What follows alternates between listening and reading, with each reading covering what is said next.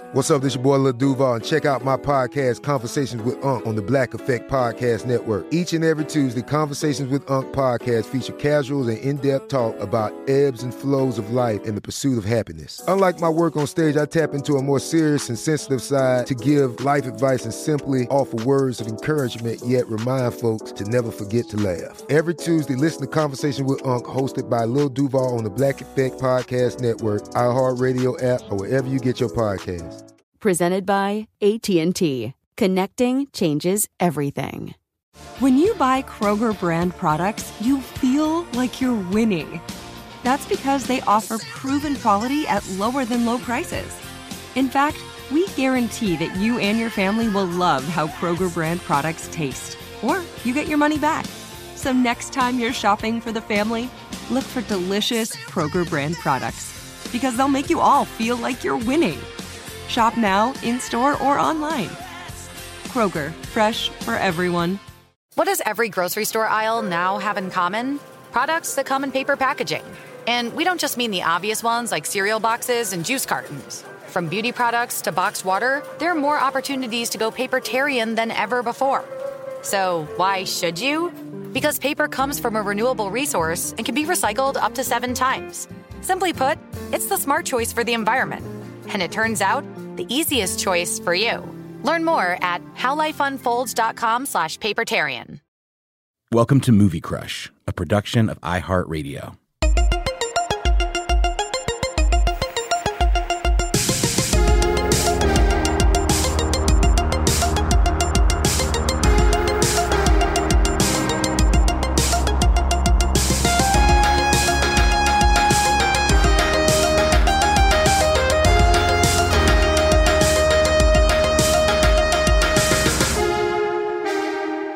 Hey everybody, welcome to Movie Crush. Charles W. Chuck Bryant here at the home studio, Ponce City Market, Atlanta, Georgia. Friday interview edition.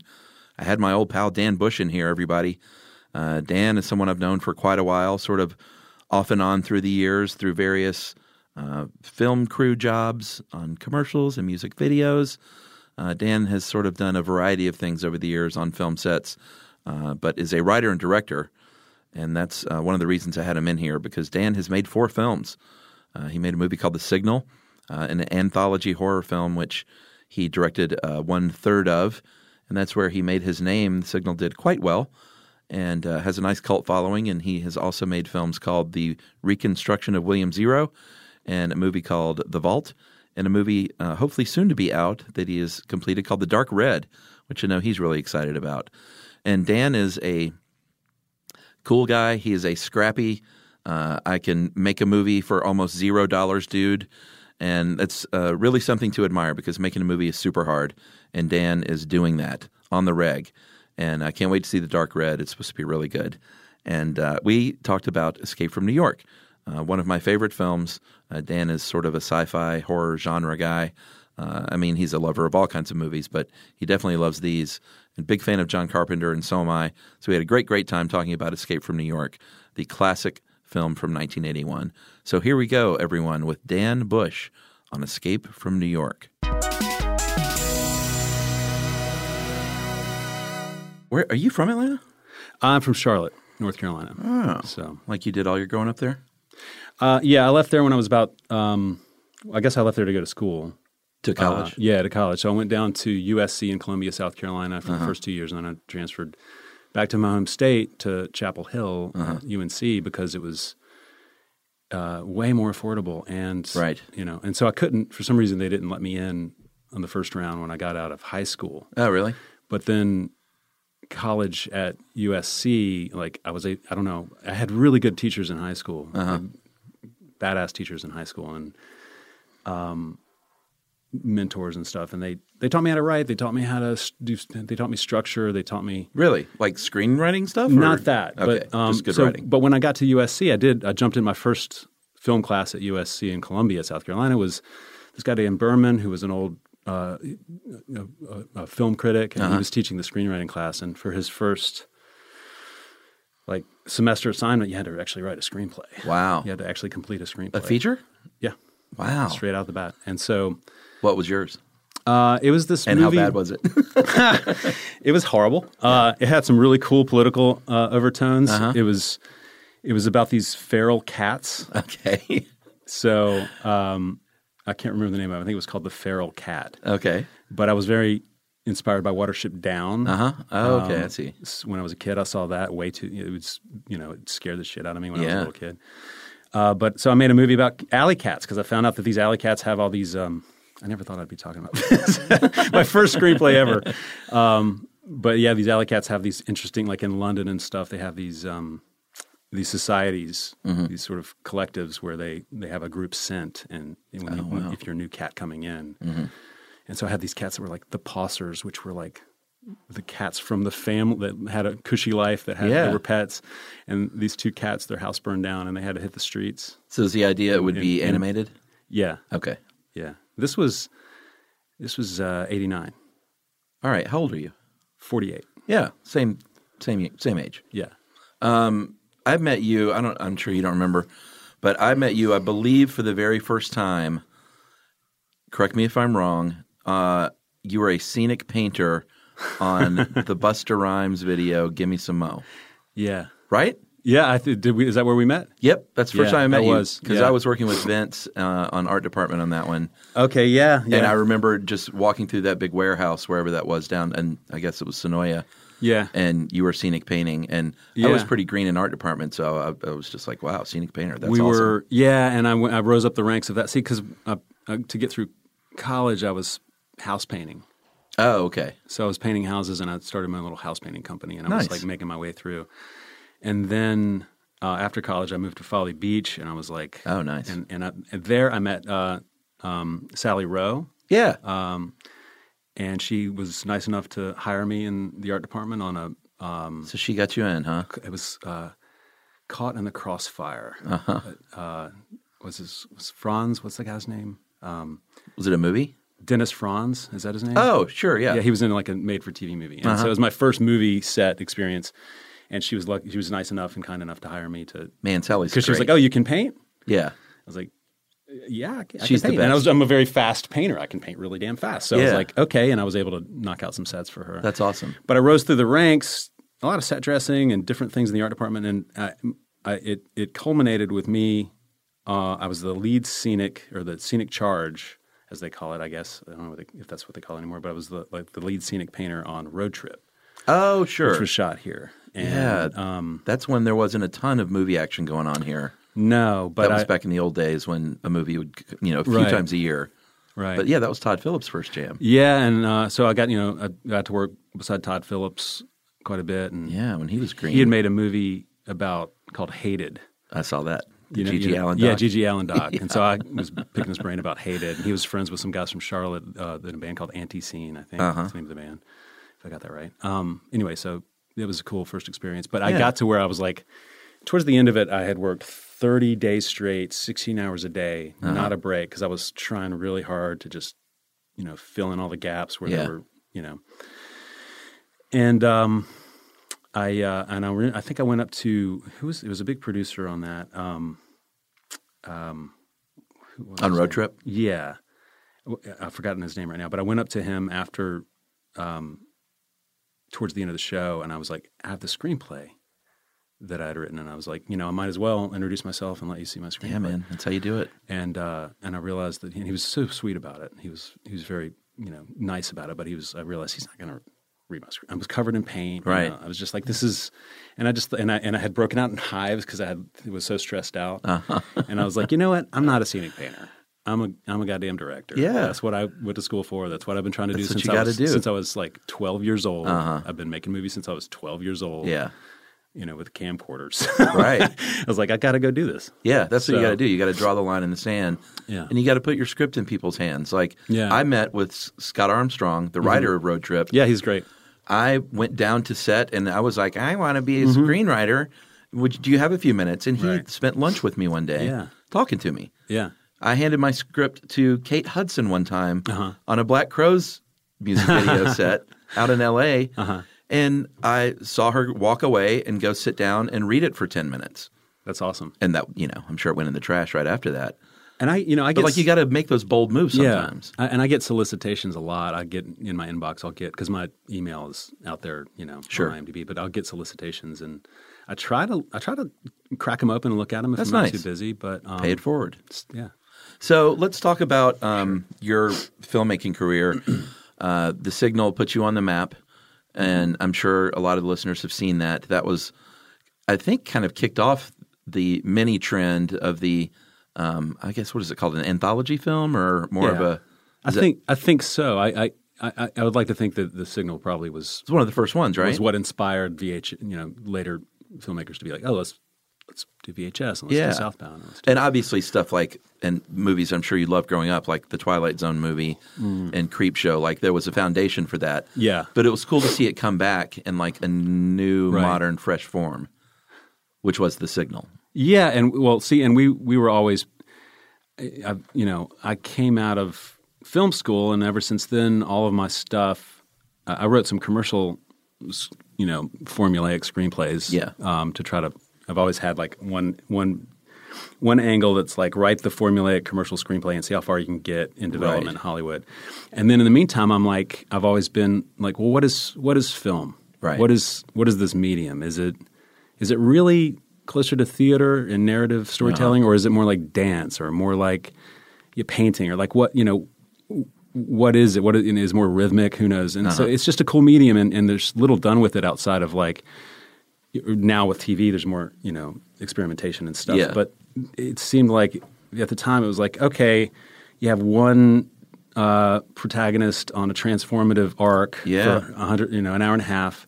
And then, and there's some transformation, and they come to glean some information about the universe, and then and change themselves. It's interesting and how I'm like, much film can do more than that. It can do different things. Yeah, but it can also do so many things. I think it's so cool on two hands how much you can do within that strict formula, Right. and then also people that have dared to bust up that formula some. That's totally true. And so we were working with Rob Nixon at Push Push Theater and Tim Habiger, and we came up with this idea. I'd had this idea in college of like, let's give all these filmmakers the same script and see what they do with the same script, same actors, whatever. And so we developed this program called Dailies, which is now being relaunched, I think, here at Atlanta. Oh, cool. Over at Drama Inc. And I think Brent Dye and Scott Poitras and Claire Bronson are doing it. So if filmmakers want to get involved in a new community of filmic expression, they can go there. But cool. At the time we were like, okay, let's make this into a thing. Let's challenge each other. And I had seen the 5 Obstructions, and I was like, okay, let's. And that movie is like, I think it was Lars von Trier gave his favorite director, it seemed like he felt like his favorite director had gotten slack or something over the years. So he invented this movie where he's like, I'm going to give you, you're going to make 5 short films. Each one you're going to have an obstruction. Like one of them's like, you have to make a cut every 12 frames. Von Trier is so great, man. Another one's like, you have to make a movie in another language and in a foreign country. Wow. And you do like obstructions like that. And it's like, I've seen songwriters do stuff like this, like challenge each other with like write a song a day for a week or whatever. Yeah. It's a cool thing to do. Yeah, exactly. And so it's just to get you out of your comfort zone and get you, get your creative juices flowing, and limitations make you more creative. Right. So anyway, the Dailies, long story short, is the Dailies was an embrace. We embraced that. And it also was a film community that was developed. And then we ended up making one of the biggest Dailies challenges was an Exquisite Corpse challenge, where you start a story and pass it off to the next guy and pass it off to the next guy. Wow. And then Alex Motlog and Jacob Gentry took that idea, and they thought, well, this could be a feature, in the anthology way. Right.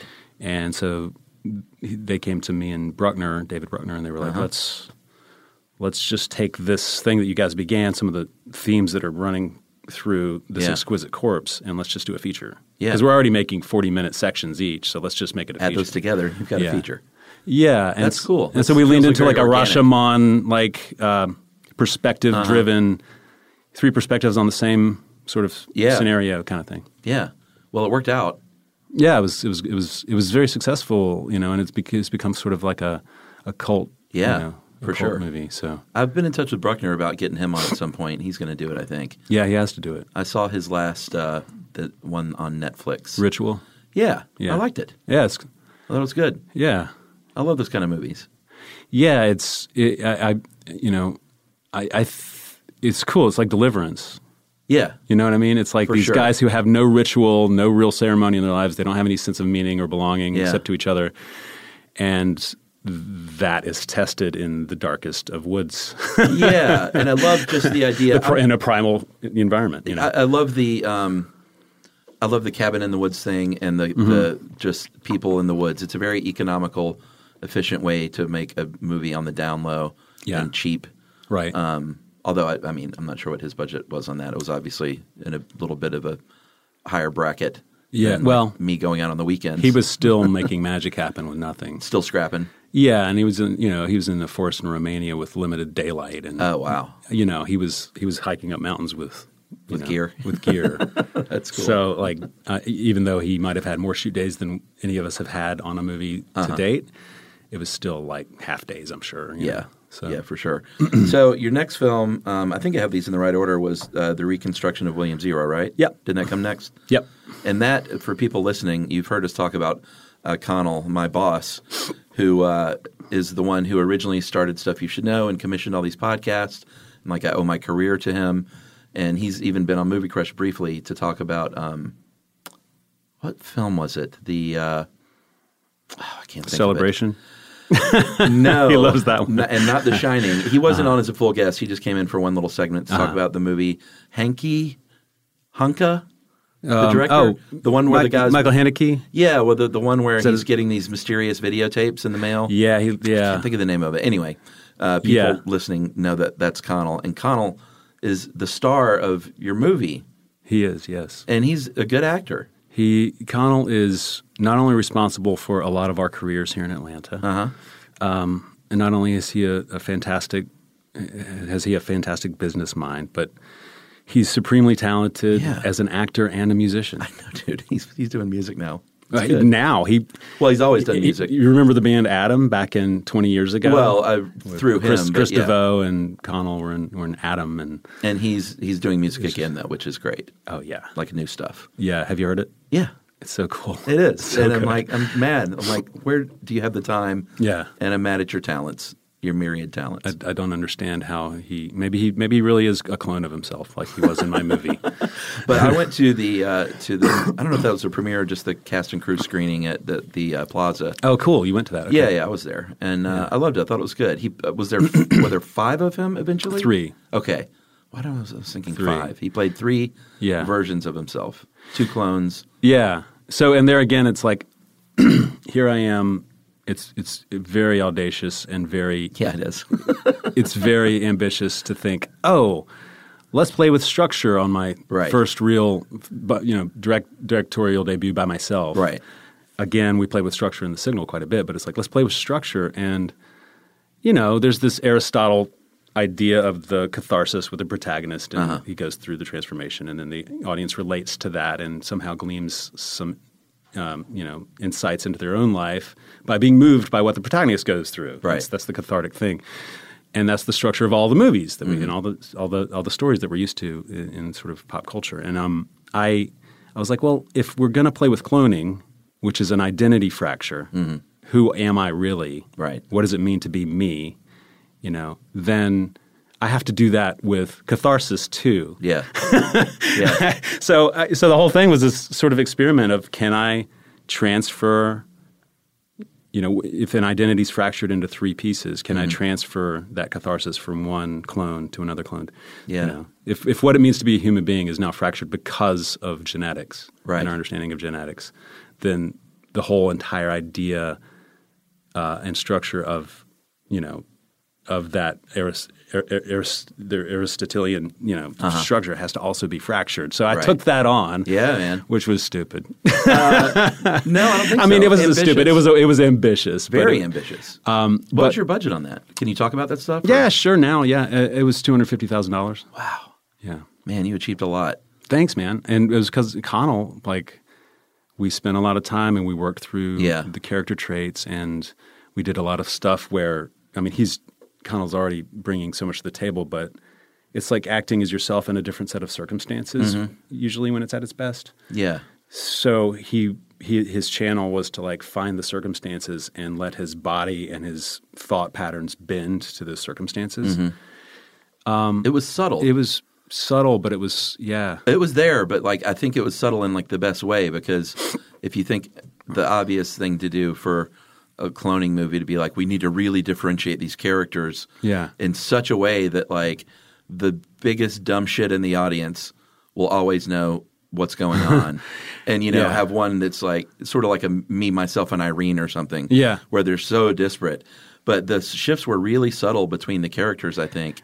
And I worked – Karen Freed worked on that with me and my wife Caroline Dieter. So the two of them were working on color schemes for the different guys, so that there was also sort of an unconscious – like one was more soft blues and light browns, the innocent one. Did you shoot it any differently? Like No, I just was leaning into perspective. Okay. So when I was shooting Connell as the innocent new clone who was trying to figure out who he was and why he was here and was fascinated with the Amy Simons character, Jules, a lot of times it would be like a lot of stabilized stuff that was slow and meticulous and moving in on him. Right. And when we would go to Edward, the monster, the misanthrope, we would go handheld a lot of times. Much more close up, and you can almost hear his heart beating. So again, that's pretty subtle stuff too, though. Yeah. But that's like the fabric of the movie that is like the unconscious fabric of the movie. Yeah. Yeah. You always want to. I mean, I think that the first question I have is, whose perspective are we aligning the audience with? So. For all films that you make? Yeah, I've gotten there. I've arrived at this place of, and that's what the signal was all.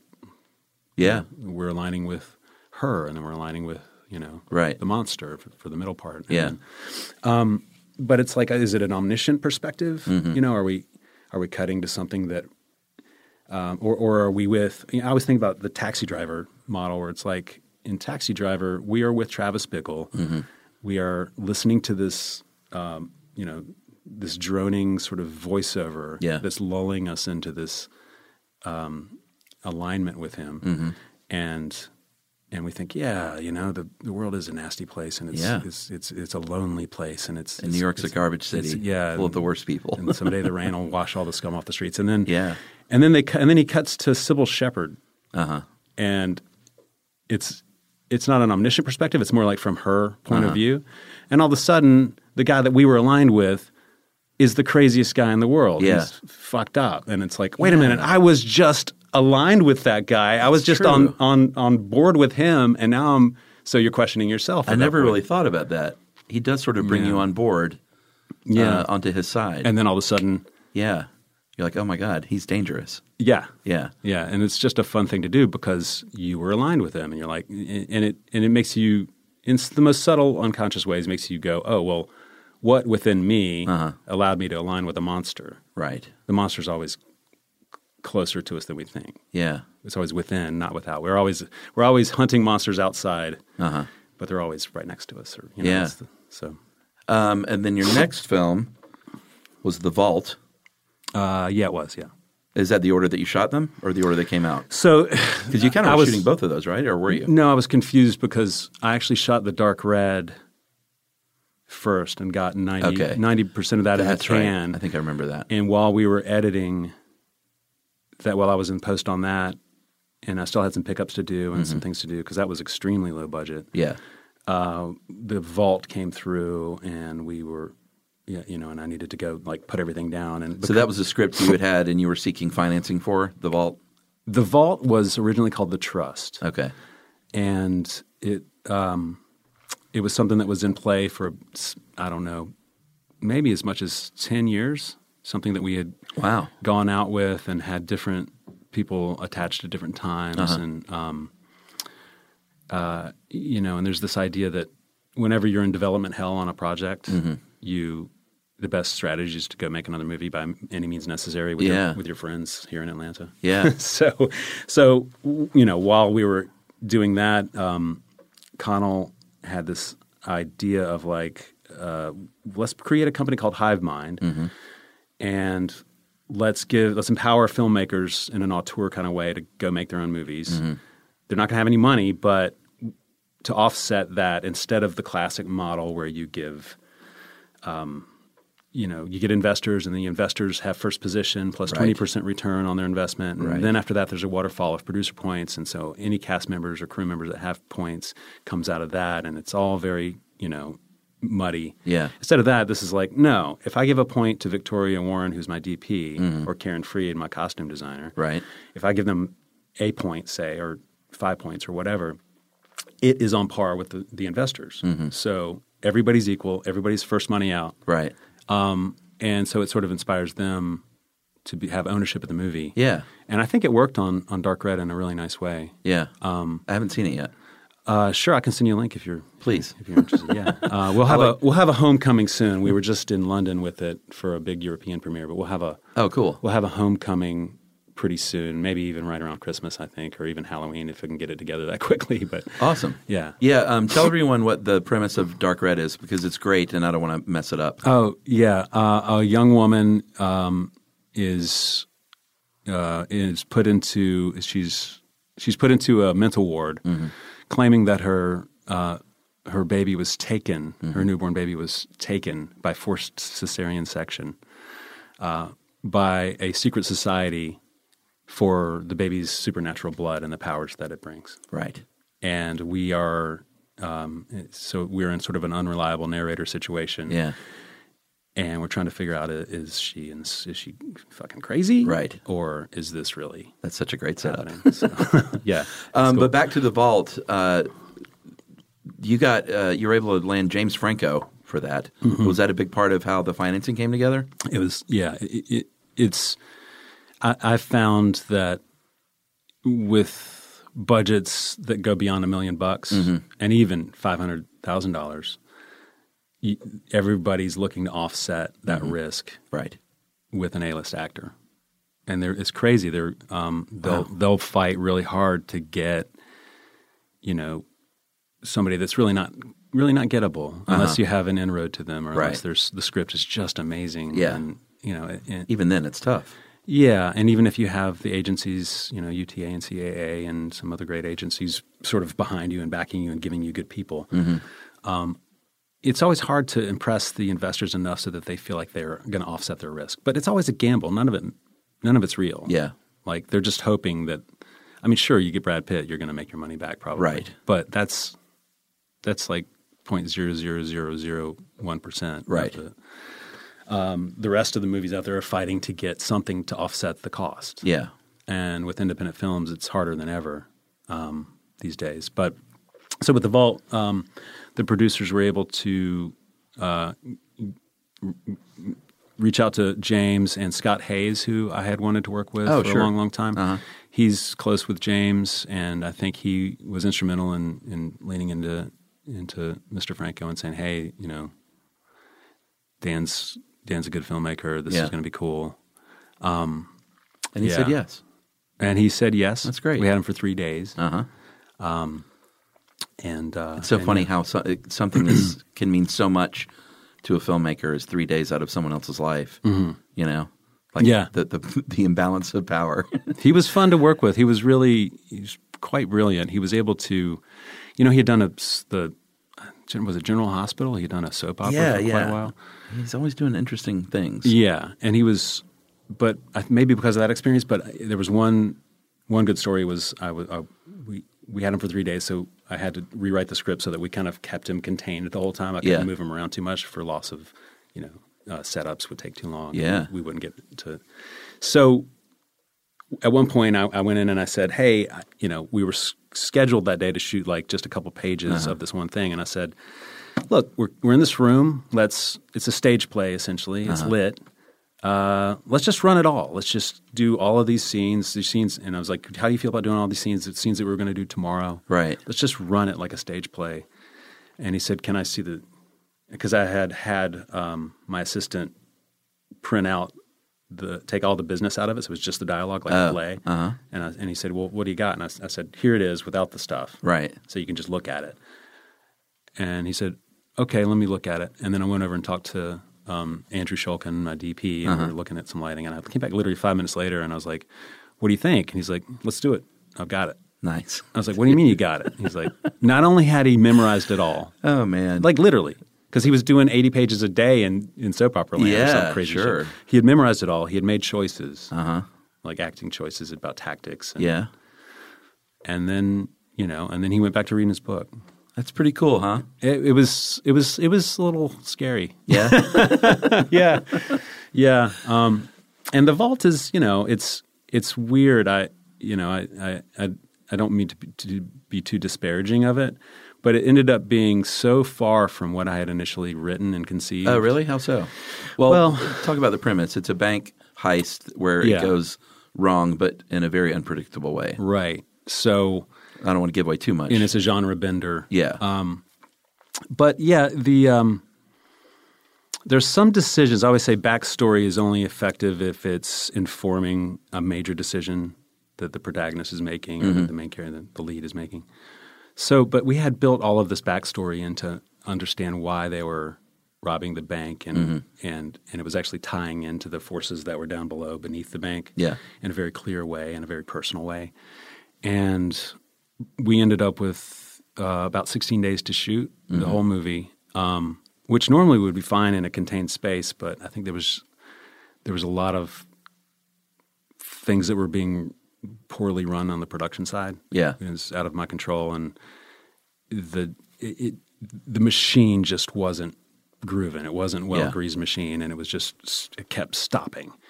And we shot up in Alpharetta, and it was incredibly hot. It was hot as balls. And but back to the thing is, like, there's this backstory that was informing everything that was happening up to an ending point that was very meaningful, and it became a loyalty play. Oh, okay. It was very cool. Yeah. And so the function of horror and sci-fi, I think, at its best is to put the human condition on steroids. Yeah, yeah. So it's like, oh, what does it mean to be a human being? Well, let's subject them to this terror or to this hyper human situation. Yeah, I never thought of it that way.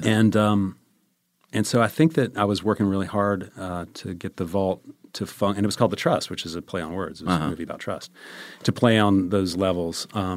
And in the end, I think it's a fun and cool movie. But and I love some of the sequences that we generated and created. And Scott was incredible in it, and I thought Francesca was great in it, and of course Taryn Manning was just incredible. That's a good get too. Oh man, the cast was stunning. Yeah.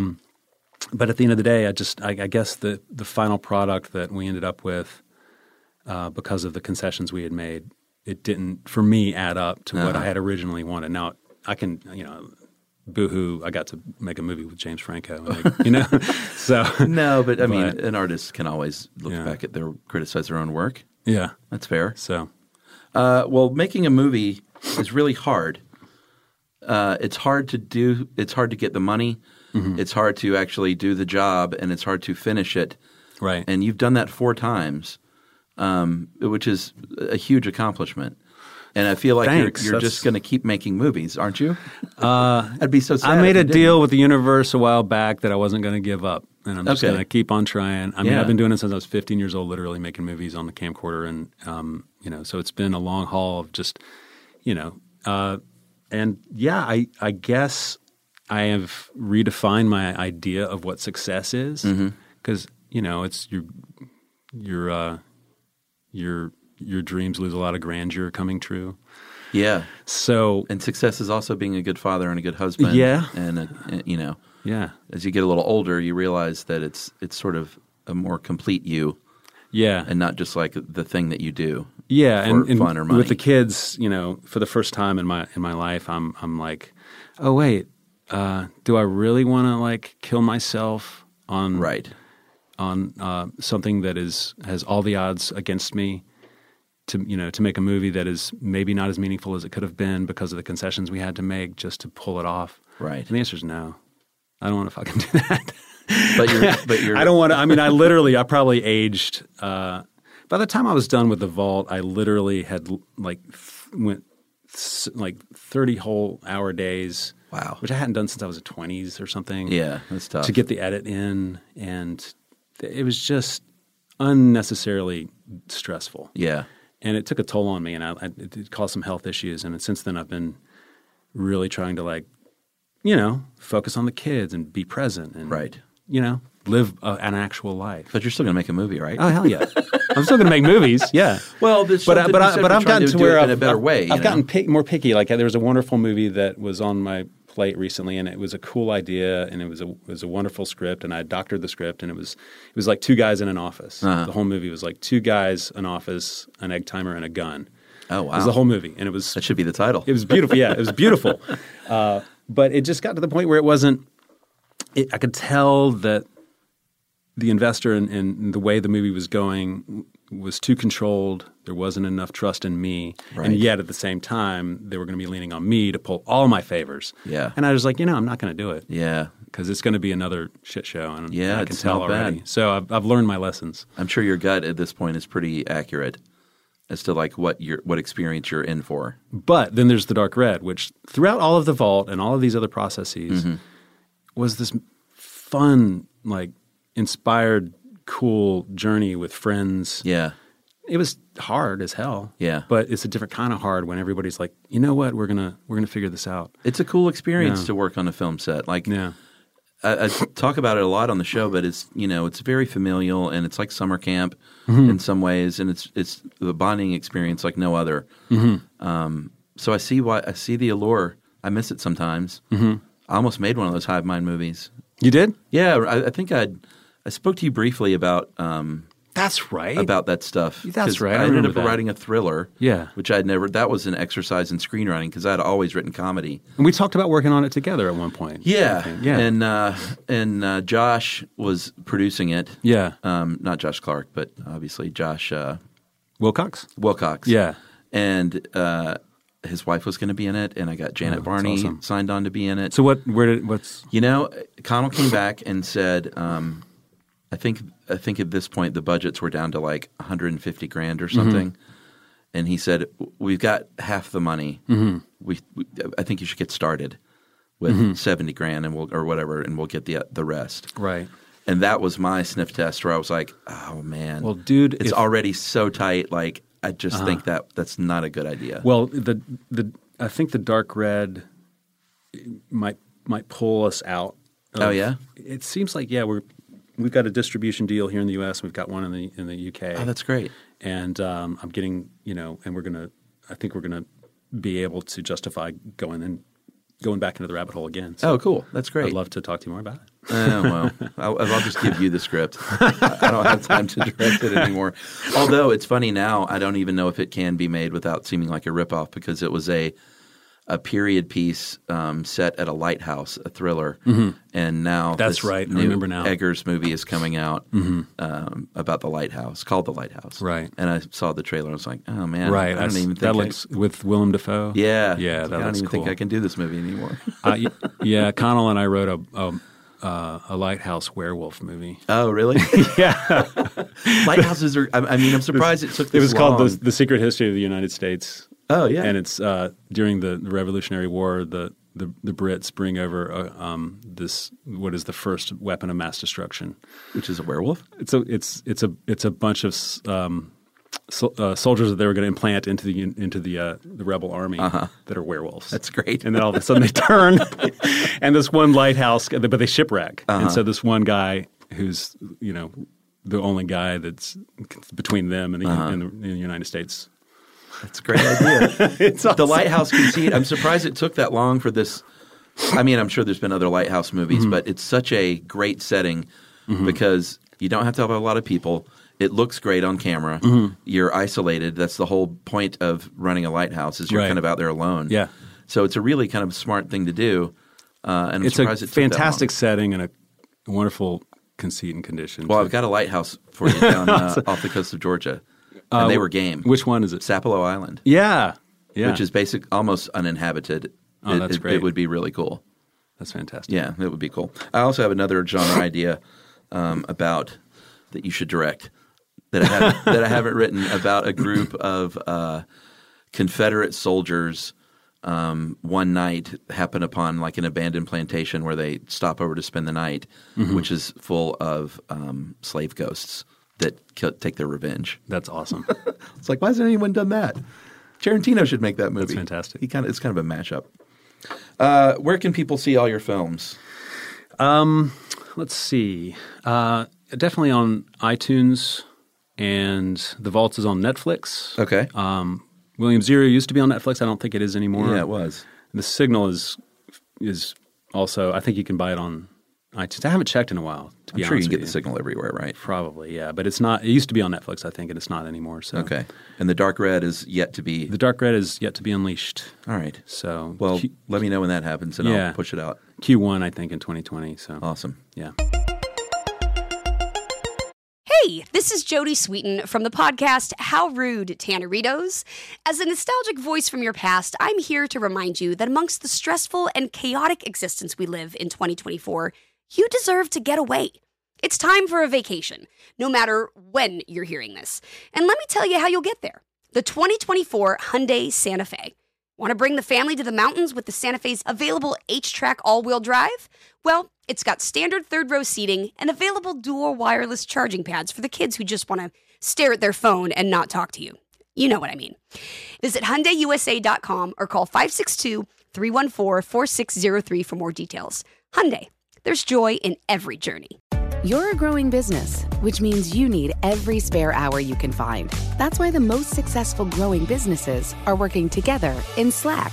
Slack is where work happens, with all your people, data, and information in one AI-powered place. Start a call instantly in huddles and ditch cumbersome calendar invites. Or build an automation with Workflow Builder to take routine tasks off your plate. No coding required. Grow your business in Slack. Visit slack.com to get started. This is Amy Brown from 4 Things with Amy Brown. Today, healthier is happening at CVS Health in more ways than you've ever seen. It's wellness destinations for seniors, including select locations with Oak Street Health and CVS Pharmacy. It's doctors, nurses, pharmacists, and everyone in between offering quality care and support virtually, in person, and on the phone. It's in-home evaluations through Signify Health and meeting mental health needs through Aetna. And those are just a few of the ways that healthier is happening. To see more, visit cvshealth.com/healthier happens together. CVS Pharmacy, Oak Street Health, CVS Specialty, Signify Health, and Aetna are part of CVS Health. Eligibility and services vary by location and individual.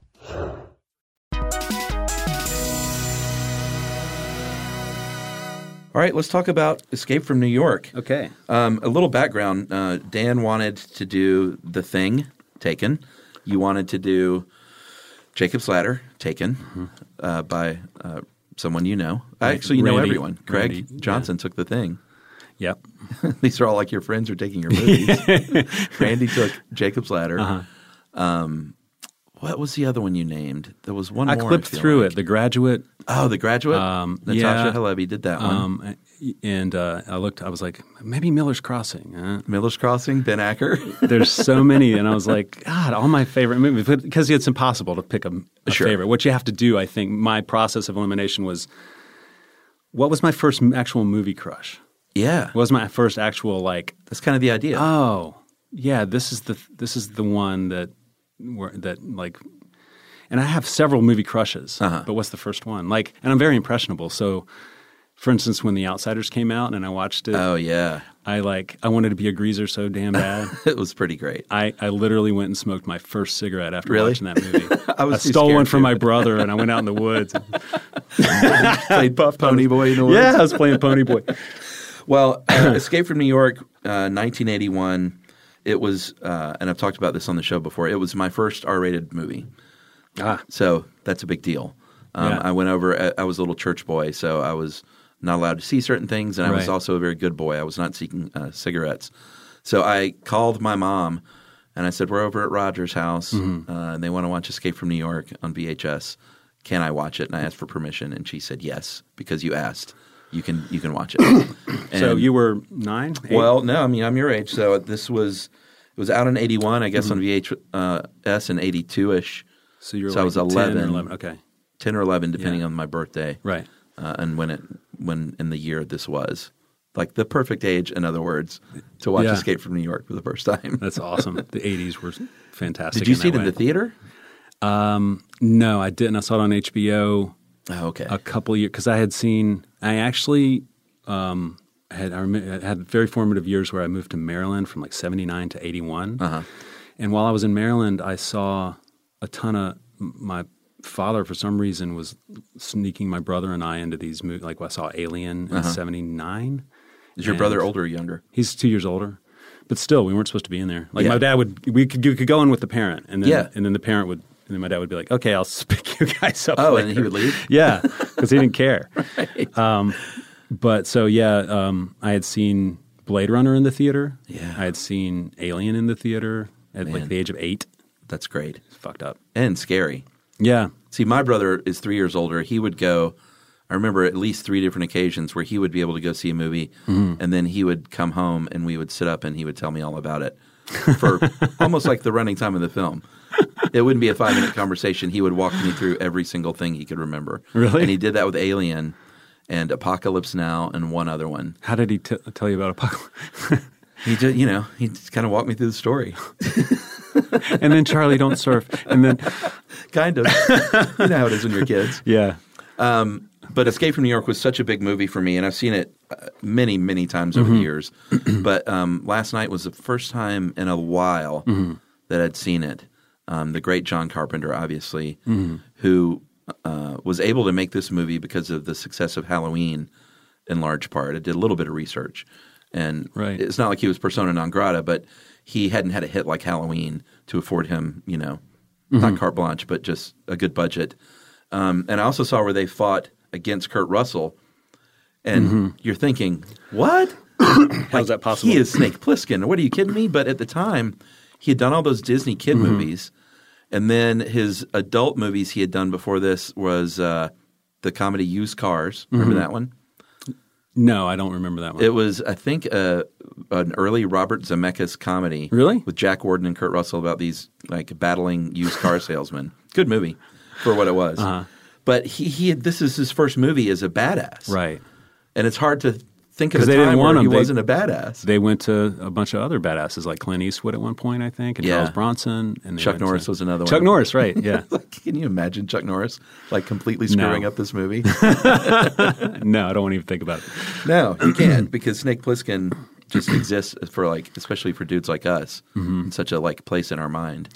Yeah, it was growing up. It was like Snake Plissken and Kyle Reese were like two of the badass characters that I just was like, I've got to be that guy for the rest of my life for Halloween. Yeah. I wanted to be Snake Plissken. I never was able to be, but I looked for eye patches and stuff at one point, and it was always the hair. There was always a stumbling block. It was like, do I put on a bad wig? And the answer should have been yes. That's awesome. Did you ever do it for Halloween? No, I never. I've done Kyle Reese a bunch, but I've never done Snake. Really? Well, it's not too late. I know you still put a lot of effort into Halloween. I always see you guys. It's more for the kids now, but it's fun. But because in my, with your wife being a costumer and a costume designer, and owning a costume warehouse, like that's great. Go nuts. I might have to tap you guys this year. Yeah, because I'm dressing up again. Nice. So the first thing, when this movie starts out that you notice is the score and that sort of, movies with a ticking clock, as you know, is a very nice way to ramp up the suspense. And this movie literally has a ticking clock. And then that score, that pulsing score, kind of serves as that timekeeper in some ways. And it's not like the Things score, which is filled with dread. This is almost like it so perfectly illustrates or speaks to like a dystopian. It's more of a dystopian dread than it is like a monster movie dread. Like, I totally agree. Do you know what I mean? And it's just because it's cool too. It's like exciting and cool, and it's not scary. Right. But it's like I don't know. That music is one of the as soon as you see it, and as soon as you see those helicopters flying over. Yeah. And then it was Jamie Lee Curtis who did the voiceover. Oh, really? She's the one. Did not know that. 1984, crimes increased by 400%. I mean, they built a wall around. That's setup. She didn't get credit, but that's Jamie Jamie Lee Curtis. Yeah, that's cool. I did know that James Cameron was the matte painter, which is a pretty cool little fact. And those matte paintings are gorgeous. Oh, they look so good. Yeah. But it's such a brilliantly simple setup, and especially at the time, and you remember in the early 80s, like and there's still crime, obviously, but crime back then was that's the only thing you heard about because there weren't terrorists yet, and there wasn't people weren't talking about climate change or it was just the crime rate is getting murdered and robbed. Yeah, and it was this big fear tactic or something. Oh yeah, so for 1981, this is the perfect idea. It's like crime has gotten so out of hand. They sent all the criminals to Manhattan forever. Yeah, like you don't leave. There's no parole. Right. And it's just brilliant. You check in, but you don't check out. That's right. Yeah. That's like the one line, you meet the Duke once and that's it. You're dead. Yeah. Yeah, it's cool. It was the music immediately it sucks you in and just creating character. I always say like success is when people want to dress up as your characters for Halloween. Yeah. That's success. Oh, for sure. So that's John Carpenter. He just these iconic images and characters that – yeah, Michael Myers. And I think it's. Do you want to get into the structure of the movie? Like, yeah, we can get into all of it. I've got notes on all this crap. Yeah, but let's do it. A little more on the setup. I mean, not only was the Manhattan thing brilliant, the president has been kidnapped, and then dropped in the middle of that prison, and there's a ticking clock, and like there's so many stakes. Like Snake is going to die in 22 hours. Right. The war is going to happen unless if they don't. He can get back. Right. And it's just like this ridiculous amount of stakes are piled on. Yeah, it's just incredible. It's awesome. Yeah, it's like – and I've heard people compare it to a Western and to a noir before. And I'm like it is got – but that's like the classic Western is like ticking clock. A grizzled veteran – has to go out into the world and either stop the bad guys or rescue the kidnapped victim, like the Searchers. Right. But I think John Carpenter, he grew up on John Ford movies and Howard Hawks movies. Yeah. I think that's. But there's all these weird connections between Escape from New York and like Westerns. Yeah. There's a lot of weird crossovers, like the eye patch, the only other sort of hero to wear an eye. And Snake's an anti-hero, but to wear an eye patch is John Wayne. Was that Big Jake?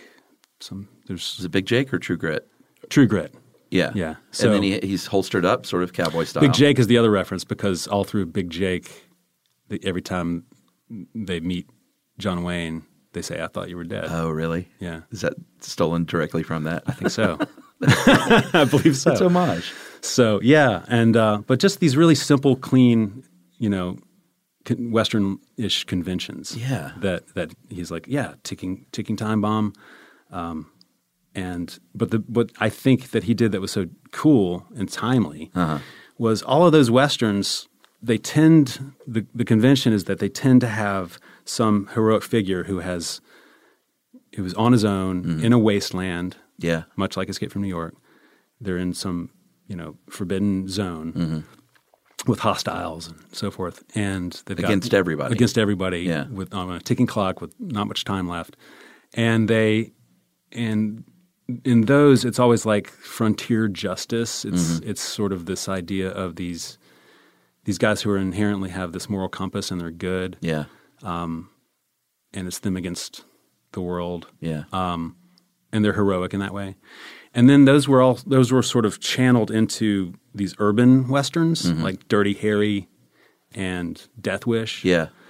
And again, the same thing. It's just they're like cop movies. They're like pro authority cop movies. Yeah. And what I love that Carpenter did was he did like an inverted Western, an inverted urban Western. And by that I mean he's got so Snake isn't a hero; he's an anti-hero. He was once a war hero, but now he's like a hardened criminal. Yeah. Also, he cast Lee Van Cleef. Yeah. Who is in all the Westerns. All the Westerns, especially the spaghetti Westerns and Sergio Leone movies. But he's like there's a reason like he cast Lee Van Cleef as the power, the authority, the guy who's running the prison. Right. Right? Yeah, yeah.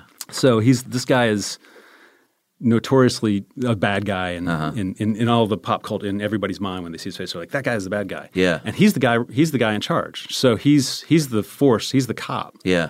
He's the sheriff. the sheriff is innately bad, and the guy who's the outlaw is the hero.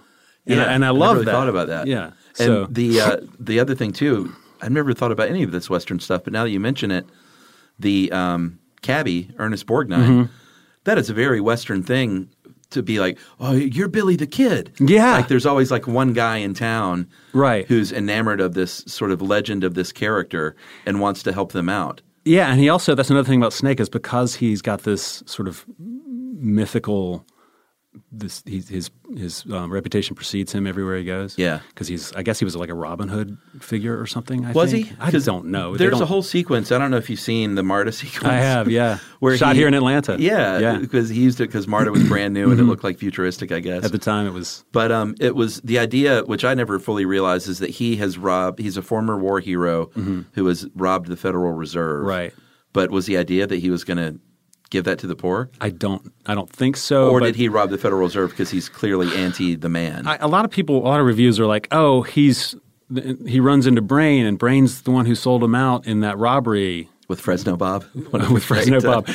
But I don't think that Brain sold him out in that robbery. I think that was a previous robbery. I think he's been on a string of robberies, and he's been wanted for a long time, and because the people are so dissatisfied with this authoritarian police state that the United States has become. There's all these expressions of like, okay, the United States has become a police state. There's terrorists in the United States who who crash the president's plane. Right, the Liberation Army. Yeah, and I think that there's this world where all the criminals are quarantined to Manhattan. And it's almost like a fascist state is what he's implying, and it's all very capitalist driven. For sure. And I at the time I was still a kid, but I was starting to warm up to some of these weird punk rock ideas. Yeah, exactly. And I just love that Carpenter flipped all that hero shit on its head. Yeah. So I don't know if he's Robin Hood, but he's certainly stinging it to the man. Like in those cop movies, those urban Western cop movies like Dirty Harry, it's always the rogue cop. The cop is gone out. He's enacting his own justice. Yeah, against the will of the sort of liberal system that cares about rights. Right. And even in that one Dirty Harry movie, was it Sudden Impact? Or there's one where he's like, I have rights. And right.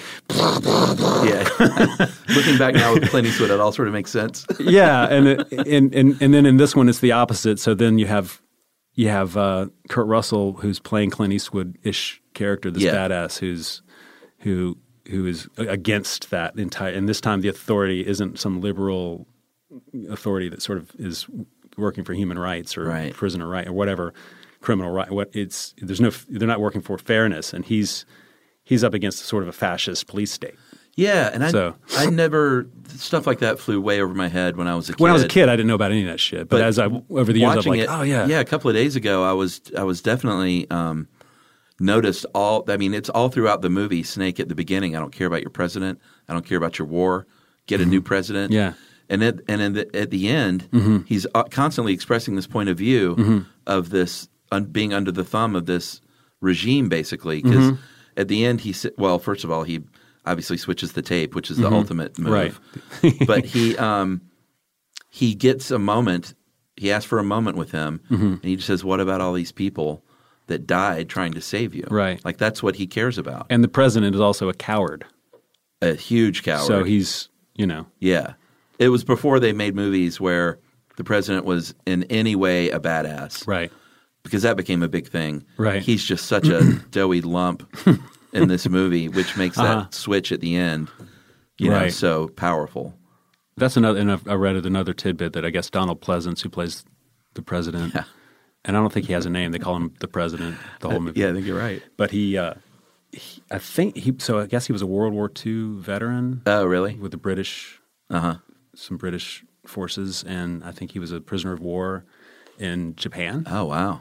And apparently he drew on that experience when he was dealing with the Duke. Oh, interesting. And at the end, when he's like, "Yeah, hey, number one. Yeah, hey, number one." Great. And he shoots, such a nice scene. And I think he brought the idea of like put a wig on. Yeah. So that That's great. I love that part. But apparently he was drawing from all these experiences that he had in his own life. How to be humiliated as a captive. And dehumanized and Yeah, and the casting of Pleasance too was a bit of a turn because he played a lot of kooks and menacing type characters, and so to have him play the president was an interesting choice. I think. He had played Loomis in Halloween. Yeah. So you have this great setup and that ticking clock right off the bat on his arm at all times. And when I was a kid, I wanted to be able to make that eagle clock bracelet so bad.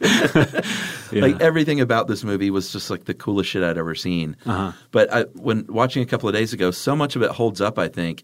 I mean, it's dated in a few ways because it just has to be, but the sets still look great. And it's back when they were making real movies. Like the big fight scene with in the ring with the pro wrestler guy. Yeah. That looks fucking fantastic. And he's got 200 dudes in there in costume. Right. And fires lit. And like it's and that's like Grand Central Station supposed to be, I think? Or? Yeah, but it's St. Louis's version. Right. They apparently looked everywhere for what they called like the worst city in America. Yeah. And they like across the tracks in St. Louis is where they found it. All these bombed out buildings and stuff. They had a fire in St. Louis. Yeah, and it was just sort of still like that. Yeah. But just real movie making, there's no CG going on. And there's no money. Like I think he made it for $5 or $6 million. Yeah, for what you get on screen. So like so let's talk about stretching your buck to create for sure. this futuristic world. And he gets this great cast, Ernest Borgnine, Academy Award winner. All these character actors. Adrienne Barbeau, who was his wife at the time, I think, and for an 11-year-old boy, like, the sexiest woman alive, as far as you're concerned. Yes. And Harry Dean Stanton, who I didn't have an appreciation for at the time. Right. But would go on to, I had seen him in Alien when I was a kid, and I recognized him because I'd seen Alien and in the theater, and then we moved back from – it was this weird pivotal point in my life, this formative years, when I moved back from Maryland to Charlotte, North Carolina. My dad we moved to Maryland because my dad, he's a chemist and he had a research thing with NIH while we moved there. And then when I moved back, like I started back in new schools and everything was in the beginning of my true adolescence and my the end of the beginning of puberty and all of these things were swimming in my head. And so a hero like Kurt Russell to show up with coiffed hair and an eye patch and a beautiful gun, and I don't know. It was just it was all so cool. Adrienne Barbeau, man. All of that stuff was just right at the right time for my brain to latch onto it. Right there with you. I feel like in a lot of ways it was a movie made for 11-year-old boys. I think it was, and it still kind of is. How old are your kids now? 2 and 4. Oh, you got a ways to go then. Well, 2, almost 3. But so it'll be a little while, but this is going to be a good one to watch one day, I think. Indeed. With the kids. I heard some people, I've always heard people like, kids these days, some millennials I heard them in some podcast, they were tearing up the movie. And the biggest thing they couldn't get around is, why do they have big, huge, like antenna cell phones? And why is the GPS just a red dot? It's a walkie-talkie. Yeah, and they were like, they couldn't understand any of the stuff. They couldn't understand how somebody in 1981 could possibly conceive of the 1997 future. Yes, that it is. So maybe John Carpenter didn't think, we'll have more than radio waves in the future. Sure. You know what I mean? But they were just killing it, and I was like, you guys, they're paying attention to the wrong stuff. Yeah, you're missing out. You're watching it wrong, right? But see, also though, there are so many little touches that I think are like, if you were to construct a dystopian future where the crime is up 400%, that I didn't really notice before. When they're walking Snake in and he's going to be going to prison, they're making all the announcements. And I guess, is that Jamie Lee Curtis or over the loudspeakers and stuff? That's her there too, yeah. Oh, okay. And she says, you have the option to be cremated on premises. I love that. I never noticed that. Oh, If you don't want to go to the fucking jail, they'll just fucking take care of you there. You can either try to live in this hell and survive, or you can check out. That's right. I never noticed that. It's such a great line. Yeah. But it's believable. Like, that's how it probably would be. Right. In that kind of future. Yeah, and it feels very fascist or something, right? It feels really... The other thing too, when I was 11, there was no scarier character that I'd ever seen than Romero, the one that looks like the troll doll. Right. He scared the living shit out of me, and that movie it like genuinely impacted me. He was so scary for some reason because he's so weird and unhinged, and like that laugh he did, and he's sort of androgynous. Yeah, there's a lot of he's like this terrifying clown. It really, really affected me as a kid. And the way he moved was almost like a bird or something. Oh, it was brilliant. Like a chicken. Yeah. That's crazy chicken. Yeah. It was Frank insane. Doubleday is the actor. I got to shout him out. He had played a bunch of crazies back in the day. He was in Assault Precinct 13. That's right. And he has daughters now that act. Oh, really? Yeah, who are I'm trying to remember the movies they were in. Nothing super huge, but he passed away a couple of years ago, sadly, from esophageal cancer. But I read where Kurt Russell said that his performance really set the tone on set for everybody. When he came in there and started doing that stuff, everyone was like, okay, like I see what we're doing here. I have a feeling that he was like a true actor's actor, or, like he, that he sort of just would transform. One of those actors that becomes possessed in a cool way. Yeah. And I think he was well trained. I'm not sure though, but I think that he brought this real, and I'm surprised he didn't ever get bigger roles or whatever. Yeah, for sure. I mean, he certainly was in a lot of movies, but he always played a character sort of like this. But this was the creme de la creme of unhinged, because he's the first clowns. guy that you meet in New York. Yeah, and remember how calm he is in that scene. Like you come back in, he dies. Yeah. You try to do this, he dies. And there's no negotiation 19, going on. Yeah. 18, oh, God. 17. It's so good. And Lee Van Cleef knows. He's like, all right, this guy's fucking serious. We got to get out of here. But they don't know that they're using the plan is to use the president as sort of a shield. A human shield to cross the bridge. Right. To release all the criminals. There's something too that there's a little bit of a weird edit in the movie that I noticed. They're walking badass Pliskin down the way. This on the way to prison, or on the way, and that's when you hear the announcer saying, "You can be cremated if you don't want to go in." Right. And he's walking along, and all of a sudden, it's like, "Wait a minute, stop!" And then he stops and he turns, and you assume that's Lee Van Cleef. I think it is. He's like, "Wait a minute," he wants to talk to him or whatever, and then it fades to black, and then it cuts to the whole sequence where the president's plane goes down. Oh, I don't think I really noticed that. So in a way, I'm like, I'm sure that they needed to start the movie by introducing, because they cut that deleted scene with him robbing the bank. Right, so which is a long They probably sequence. needed to go ahead and establish, Yeah.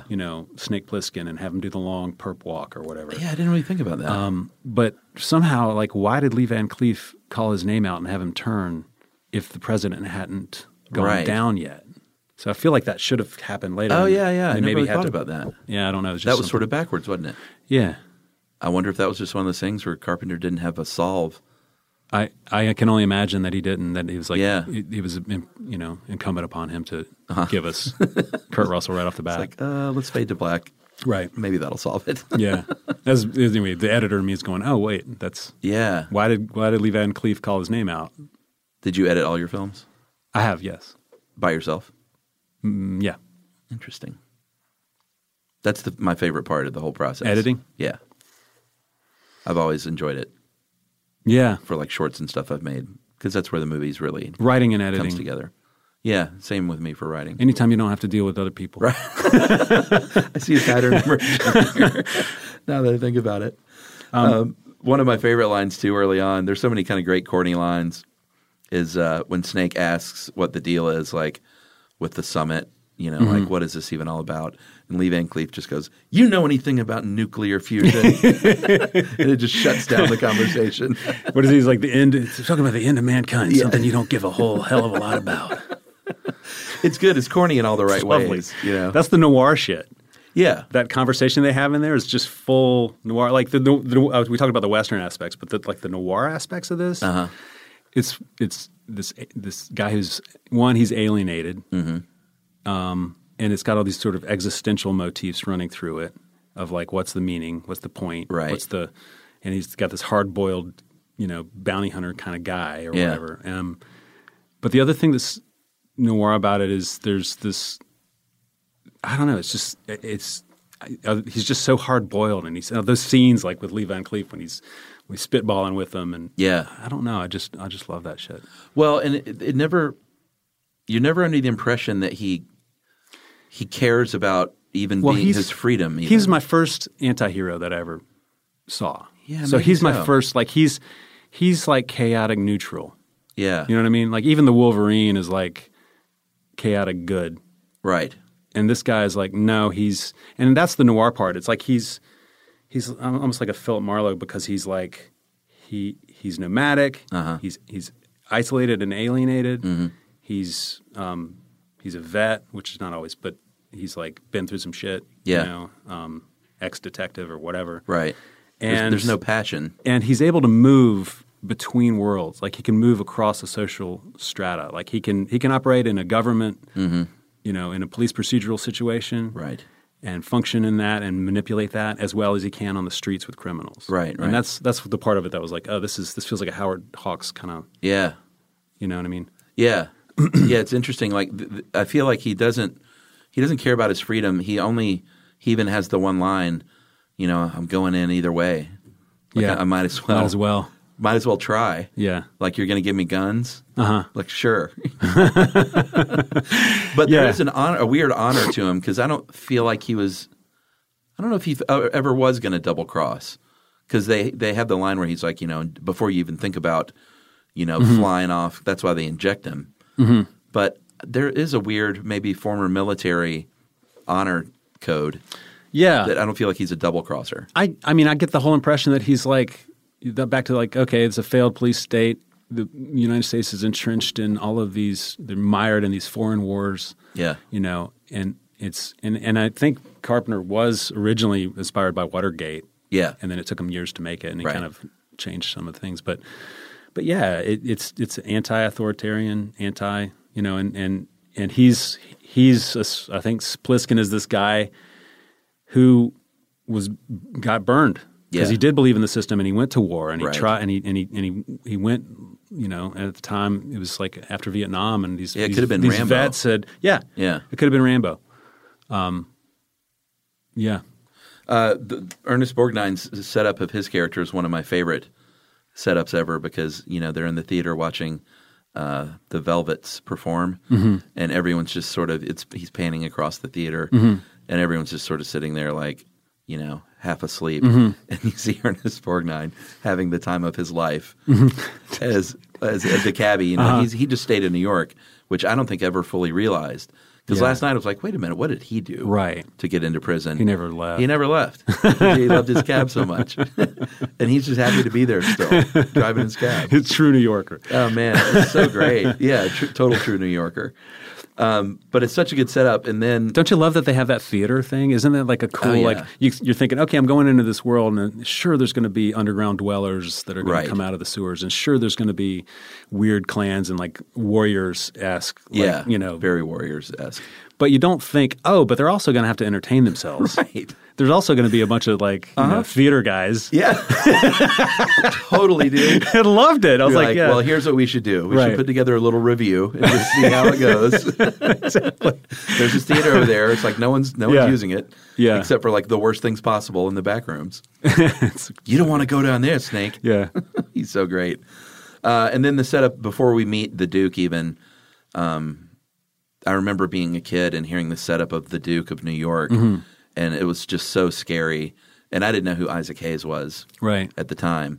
So I just saw this badass with chandeliers on his fucking car. There's something about those chandeliers. I feel like Carpenter, like he made these incredibly intentional movies that were like The Thing and Escape from New York. Uh-huh. There was always an undercurrent of comedy. I totally agree. There's stuff that's just so far gone, and he's not apologetic about it. He's just. I think you're right. He's not winking at it. It's just part of like this. This is a kind of an absurd world, and I think Kurt Russell's in on the joke. Yeah. And I think the two of them are like just having a good time. I totally And agree. I think that slowly over the years, I don't know if it was because of the failure of The Thing critically or what, but there's a lot of stuff that happened in his career, and I think I feel like as his career went on, he he just started having more fun and caring less about making it believable or something? Well, a movie like Big Trouble in Little China certainly backs up that theory. Yeah, I think he got to that, and he's like, I mean, he did Starman 2, which is very dramatic. But I think he got to a point where he's like, fuck it, I'm going to have fun making it, and it culminated with They Live, which is just full on, like, I'm going to quit trying to be so serious. Yeah. There's no way that he put those chandeliers on the car and didn't laugh and say, like, that's great. Right. Like, that's hysterical. Right. There's no way he put that on and was like, yes, that is badass, and that's what the Duke of New York would do. Right. Yeah, there's a little bit of tongue-in-cheek for sure. And then of course, we meet Harry Dean Stanton and Adrienne Barbeau, and that again with the sets. His set is so great. I don't know if it's the New York Public Library, but it's a big library where he has manufactured an oil refinery inside of the library. Yeah, where I guess there's oil maybe under Manhattan, and but that gives him the whole reason they did that is because he's providing the gas for the city, and that's why he has value. They need him. Yeah, they absolutely need him. Yeah. Harry Dean Stanton's so good. What a treasure. Yeah. Oh, I was going to quiz you. Did you watch Stranger Things? Yeah. Did you see season 3? Yeah. Quiz me. Did you spot the sequence that's a direct homage to Escape from New York? Oh. No, I don't think so. I'm pretty sure I'm right about this, but there's a scene when Billy Hargrove, the possessed brother dude, the dick, he turns his headlights on the car and he starts racing towards Nancy Wheeler. Yeah, she has when they're in the parking lot. Yeah, and he's like coming right at her and she has the gun. And she pulls up the gun and she's like, and then it cuts the car and cuts back to her. Totally right. It's the bridge sequence. Yeah, with Adrienne Barbeau. Oh man, that's almost shot for shot. Yeah, yeah. I never noticed that. As soon as I was watching Stranger Things. This is before, this came up. Yeah, and I was just watching. I was like, Escape from New York. Escape from New York. Well, I had forgotten about that sequence on the bridge. Yeah, that really affected me a little more. Did it? Yeah, it was sad. Yeah, she lost her guy. Everybody dies. Everybody dies almost, except for Snake and the president. Mm-hmm. Yeah, that is a good. I thought there was something so cool too about as a kid, I was a sucker for a pistol with a scope on it. Mm-hmm. I just thought a MAC-10 is what it was, I think. I thought it was a really cool look. Yeah. And the gun, I mean, I'm not a gun guy at all now, but, when you're a little boy and you're playing cops and robbers and war and stuff, it's like really cool stuff. And I thought the gun, that submachine gun with the big silencer on it that she used was just the coolest thing. The suppressor on it. Oh, my God. Which didn't suppress. The coolest. Yeah. Kind of. I don't know. It was one of the coolest things I'd ever seen. Yeah. I didn't realize, I think Kurt Russell was either dating or married to that one lady in the scene where he almost kisses her. Yeah. The one who's hiding from the underground dwellers. Yeah, I think that was his wife at the time. I didn't recognize her, though. Yeah. It's hard to think of Kurt without Goldie. Right. Yeah. Yeah. Pre-Goldie, I guess. Pre-Goldie. So we finally meet Duke. And we finally see Isaac Hayes, and they sort of have this is after a very lo-fi station wagon escape sequence, which was kind of cool. A little bit of like Night of the Living Dead zombie sort of feel. Which part? With the station wagon when they're all like beating on the car. Oh, right. And they're coming after him, and he hits the dead end. And he turns around and backs up through the wall of cars. Through the cars, which is kind of badass. I think that's definitely a little bit of a horror movie homage. But then it's after that they finally meet the Duke. And Harry Dean Stanton is trying to broker some sort of because I think he believes what he's saying about the limited time with the president. And he's trying to broker some sort of a détente where they can figure this all out. Right. But of course the Duke's not having it. Right. Because he's Isaac Hayes. But that's the thing is like it's another thing of like only Snake could have done that. Only Snake could have walked into a, whether he knew Brain or not. Granted, he knew Harold from back in the day. Yeah, that was his name. Harold. Yeah, but even then, if he shows up, he's in New York. Why is he here? The president's here and Snake Plissken's here. Everybody knows who Snake Plissken is. So what he says, is trustworthy. Yeah. Like And that's what Brain and Adrienne Barbeau do, or Maggie, or I think her name's Maggie. Yeah. They talk about, they're like, why else would he be here? And like, of course he's making, Right. Yeah, the president ain't going to mean a whole lot in a few hours here. Yeah. Like, you're bluffing. It's like, no, he's not. Yeah. Yeah, there is it sort of goes back to the honor thing. Like, Snake never feels like a liar. Right.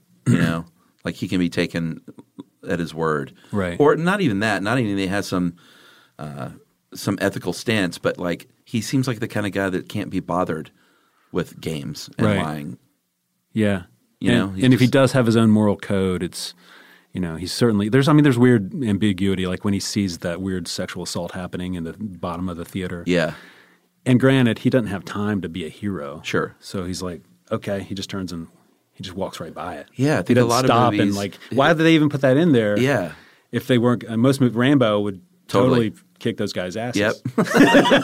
No, he would have. I mean, that is the moment in most movies where you see the bad guy do something good, right? To sort of tweak that character a little bit. But they were working hard to make it. They were going out of their way to make it so that he was morally ambiguous. Yeah, and that we never knew if he was good or bad, or and it's only at the end totally that what they're doing. Like, yeah. I never really thought about that.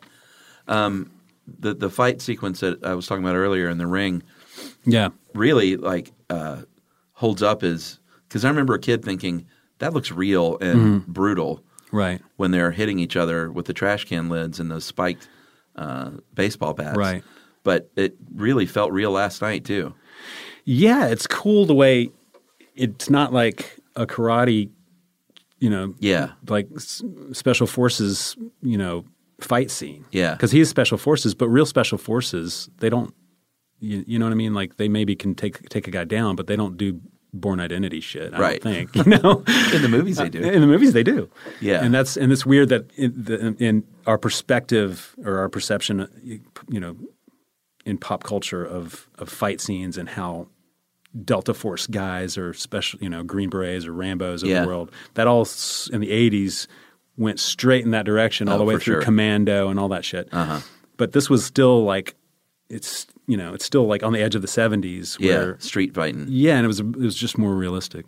Yeah, and apparently, I read a little bit about that last night. Kurt Russell said that it was pretty real, and those bats were pretty heavy, right? And it did not feel good, and that the dude, the wrestler in real life, apparently was having a little bit of fun, with this Hollywood guy, right? Sort of beating him down a little bit. And then did they use real? I'd be surprised if they used real wooden bats and didn't get some foam. I don't know, man. These days, like whenever I do that, whenever I have a scene where somebody in The Signal, the guy clearly takes a bat and takes out Justin Wellborn. Oh yeah. AJ Bowen takes out Justin Wellborn with a bat, and the blood hits the windshield. And it's like we got a Nerf bat, right? Yeah, to match to double. I don't know. Do they in that movie? They really like let's just use the real fucking thing. Maybe. What about as a director? Just sidetracking here. What about the choreography of stuff like that? Like, if you've never – like the first time you did something like that, what do you go on? Just like I've seen this stuff in movies and I got to figure out how to do it myself. Because there's not a school for that. I mean, maybe there is. Well, there's a couple of – I got a sort of two-pronged answer to that. One is the short answer is what I'm always trying to do is sometimes when you watch, like there are these things. I got asked this question at the screening of The Dark Red in London a couple weeks ago, and it was like, "Are you influenced by John Carpenter?" They asked me, and they said, "Are you influenced by, these different prominent filmmakers that have their own style?" And my only answer was, "Well, yeah, but not necessarily directly. I'm not quoting them, right? But when I close my eyes and I see the movie in my head and I make my shot list out." There's a language of cinema that I grew up with, just like the English language with its words. There are certain phrases and stuff. There's a language, a nonverbal language that's there, and it's a reservoir of all of the shit that you've ever seen. Right. And I try not to overthink it. And sometimes I'll look back and go, "Oh yeah, that is that shot from Jaws." Right. But you don't. It's not necessarily a conscious thing unless it's Stranger Things where it's very intentional. Yeah, like, hey, let's do this homage. Yeah, right. Sure. The other thing is especially fight choreography. I like my fights to be sloppy. I don't like them to be, martial artists. I like them to be awkward and not. Most of my characters haven't fought much before, so they're like real fights. Yeah, and they're sloppy and Elizabeth Davidovich is a stunt woman here in town. Mm-hmm. She actually does. She's like the most killed walker on Walking Dead. Oh, really? Yeah, and she I think she's Winona Ryder's stunt double on Stranger Things, but she's my stunt coordinator and choreographer, and watching her work is amazing because we'll get together and we'll get the actors and be like, okay, if you swing this way, and it's all motivated by what you're trying to do. And so I need to get to that door. So I'm trying to get that door, and then, okay, he's trying to get that door. So that means that one action will then lead to another action. So the choreography is all built out of a series of balancing against what just happened. Right. Everything's a reaction. Right. And you don't just make up a fight. You're like, oh, I'm down here, so the easiest way to get out of this is to keep rolling backwards. Yeah. Or shit like that. You know what I mean? Yeah. So she's instrumental in helping me figure out the actual physics balanced with a character's motivations to make something that feels, honest. Yeah, I think people would be surprised if you've never been on film sets how much discussion there is about the physical room that you're in and where the characters need to be and how are they going to do it. Rather than – I think if people think about directing a lot of times on a movie set, it's all just about like directing the actor on the emotions and what you're going to do in the scene. But there's so much talk. I feel like way more talk. About just logistics. Yeah. Like we're in this room and we got like you got to get over there. Right. And like even simple stuff. Right. Yeah, like it's going to pick up a phone or whatever. Sometimes you have to have a conversation about it. Yeah, because there's continuity and then the actors will be like, my character wouldn't go. Or why would my character subject themselves to that? Yeah, or what and they're right. And you got to think about usually, and you got to think, okay, and it can like whether or not to pick up a phone can lead to a conversation about like what's your movie about? Right. Why are we making this? It's such a hard job as a director because. I mean, talking about wearing hats, I mean, you know how many thousands of questions you're asked every day on set and, before you get to set and after you leave set. I think being a director is being good at answering questions as quickly as possible. Yeah, that's the key, isn't it? Yeah. You can't get hung up on that big stuff. Part of it, yeah. Because for one reason is, especially on a low budget, you just got to get shit done quickly. But another big reason is you have to have the confidence. You can't seem too unsure about things. Well, you'll lose the crew. Yeah, you can't be unsure. Yeah. In fact, the opposite is also true. The more sure you are, the more people are inspired, and the more. Yeah. So prep is just everything. Shot lists for me I shot list movies twice at least before I ever get up there, and yeah. And then do you throw it away and wing it, or a little bit of both? Oh yeah, a little bit of both. I mean, when you get into a situation like there's a whole sequence in The Dark Red where I had designed about 20 shots to get this escape scene to happen. And we were about to lose our location, and Josh Wilcox, our producer, came up and said, hey, I know that time's been going fast because we've been trying to coordinate down in these caves and we can't even hear each other on the radios, and so we're losing time. And he's like, but that said, after about an hour, we start paying this location 3 times what it costs right now. Right. And we really don't have it. So we got to find a way to wrap this up. And I ended up designing, because of that, this oneer, all one shot, where all that information that was in like 10 different little pieces was all done in one big piece. And did it turn out better? It was one of the best things in the movie. Yeah. Isn't that funny how that happens? So you're always got to be consolidating. You've always got to be open. Yeah. Limitations make you more creative. That's right. Not the other way around. Yeah. If a blank check is not the best thing in the world sometimes. I don't think.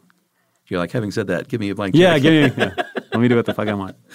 People are going to love this insight, man. I appreciate all this stuff. Sure. So, all right, they fight in the ring, and then he kills the guy sort of slightly anticlimactically, right, with the nail in the back of the head.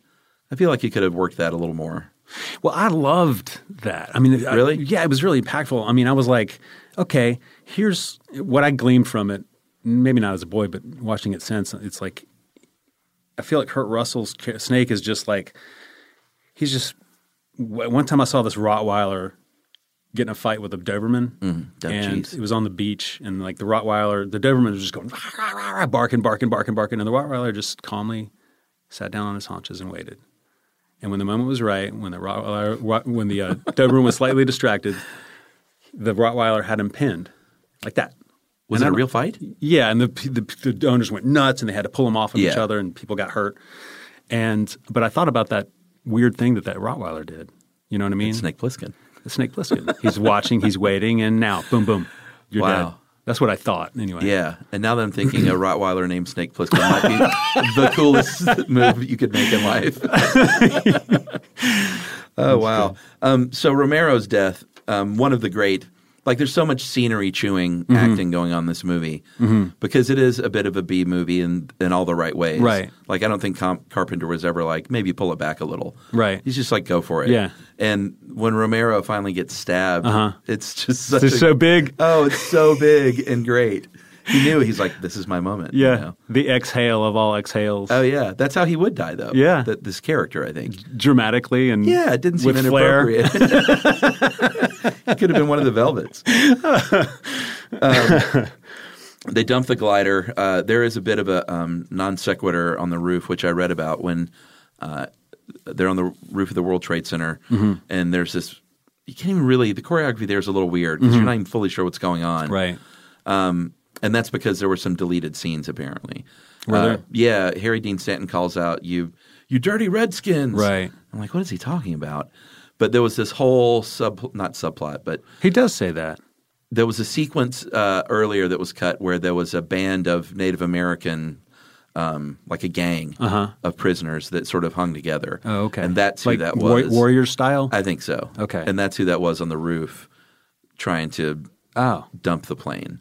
So that's why I felt that could have been weird. There probably wasn't time for it, but if they could have developed more of the factions, the warrior factions in the prison. I kind of thought that too. That would be fun. Because The Warriors was another big movie. Right. That had just come out recently. For dudes like us growing up. Yeah. Yeah. And sort of a bit of a similar concept too in some ways. Again, with the – I remember a kid thinking New York was the most dangerous place on earth. Yeah. You know? Yeah, at the time in the news it was. Oh, yeah. And the who were the dudes with the red beret? The Guardian Angels. Right. They were on all the TV shows and they were walking the streets keeping it clean. And every movie that came out was – vigilante movies. Yeah, vigilante movies. Yeah. And then eventually went to New York in the sort of early 90s.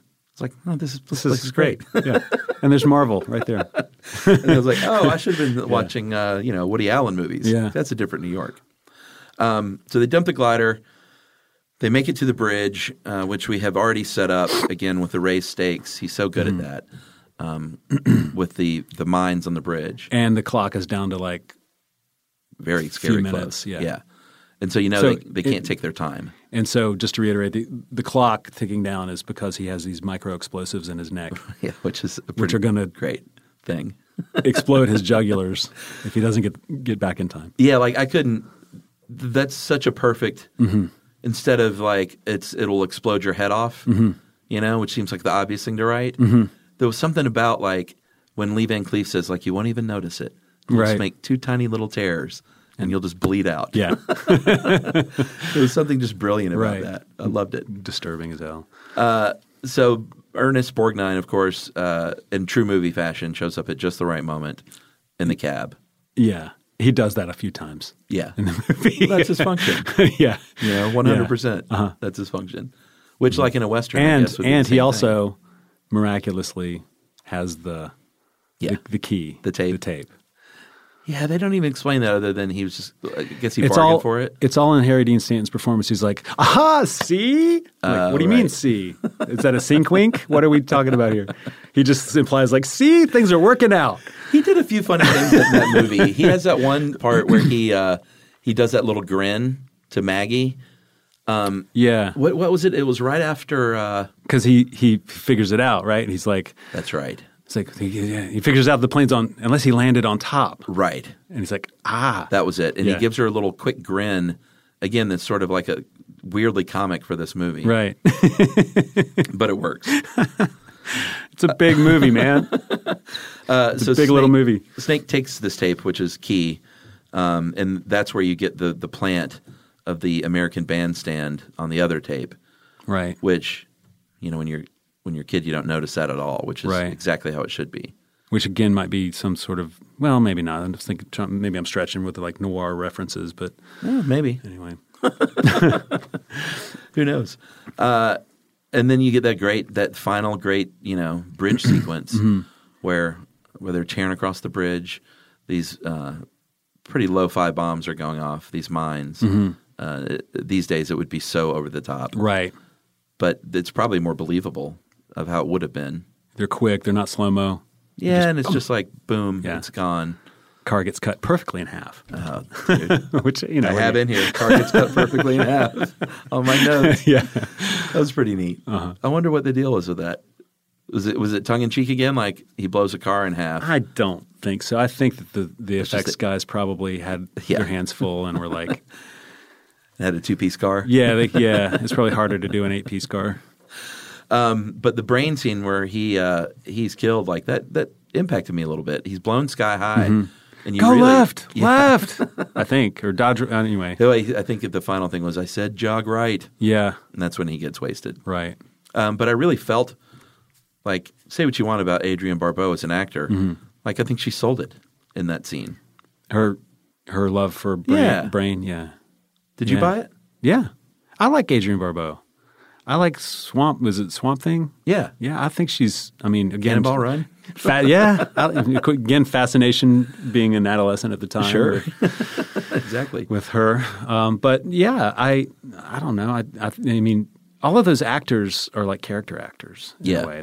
They can do the thing. They're just really good actors. They can, they've got it all. The wheels are turning in their mind and all you got to do is film them, Yeah, there wasn't a leading man. Like Kurt Russell became a leading man because of this movie and a lot of others that followed, but he wasn't a leading man at the time. No. In fact, they didn't want him at all. Yeah. I can't imagine Chuck Norris in this movie. He would have screwed it up so bad. Maggie fires 7 shots from her revolver. I counted. Does she? You count gunshots? I don't. Oh, really? Did you ever? I have a hard time not doing it. I did it in I guess it was it Sudden Impact with like oh right, when he's like, how many bullets? 6. Yeah. Did I fire 6 or only 5? Right. Well, did I, punk, or whatever? You feel lucky. Which is where I still think that Kurt Russell got the voice from Clint. I think he acknowledged that even. Did he? Yeah, the very sort of whispery, gravelly thing. Yeah. Yeah, I have a hard time. I mean, that means you're getting lost in movies, which is great.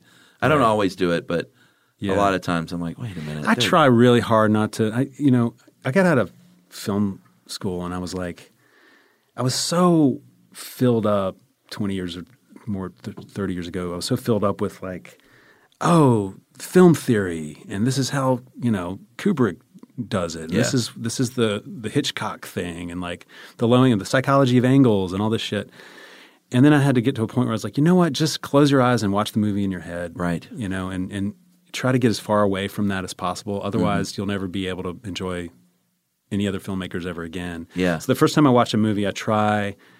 Sometimes I'll even drink a bourbon, or a couple beers just to let myself go. Right. Definitely no weed because that makes me really hyper conscious of the number of bullets and shit. So I try to just be as much lost in the movie as possible. Yeah. And then if I need to go back and look at it again for all of the things. Sure.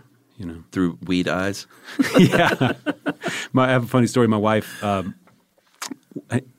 this is true. One of the reasons I asked her to marry me is because I took her on one of our first dates to go see Eternal Sunshine of the Spotless Mind. Oh, great. And she fell asleep. Really? Yeah. That's adorable. And I thought, I was like, this is the one.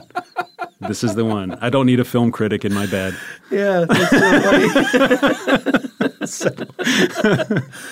Dude, I love it. The opposite of subverting expectation. I love it. That's what it's all about. So we get that final scene where the president is being hauled up, and the Duke shows up and kills everybody that's going to haul Snake up. And again, it's a little lo-fi. Snake just sort of sneaks up behind him somehow, and flying burritos him. Yeah. Yeah, that's exactly what happens. But Snake gets out, and it's such a great ending because you get he's the hero, but he also has won it in his own way by fucking them over in the end. Right. Yeah.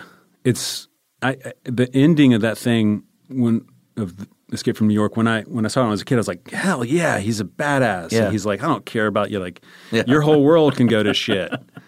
You know, and do I need to look at it through a different lens as an older person going, oh, wait, he just caused World War III because the president is an asshole.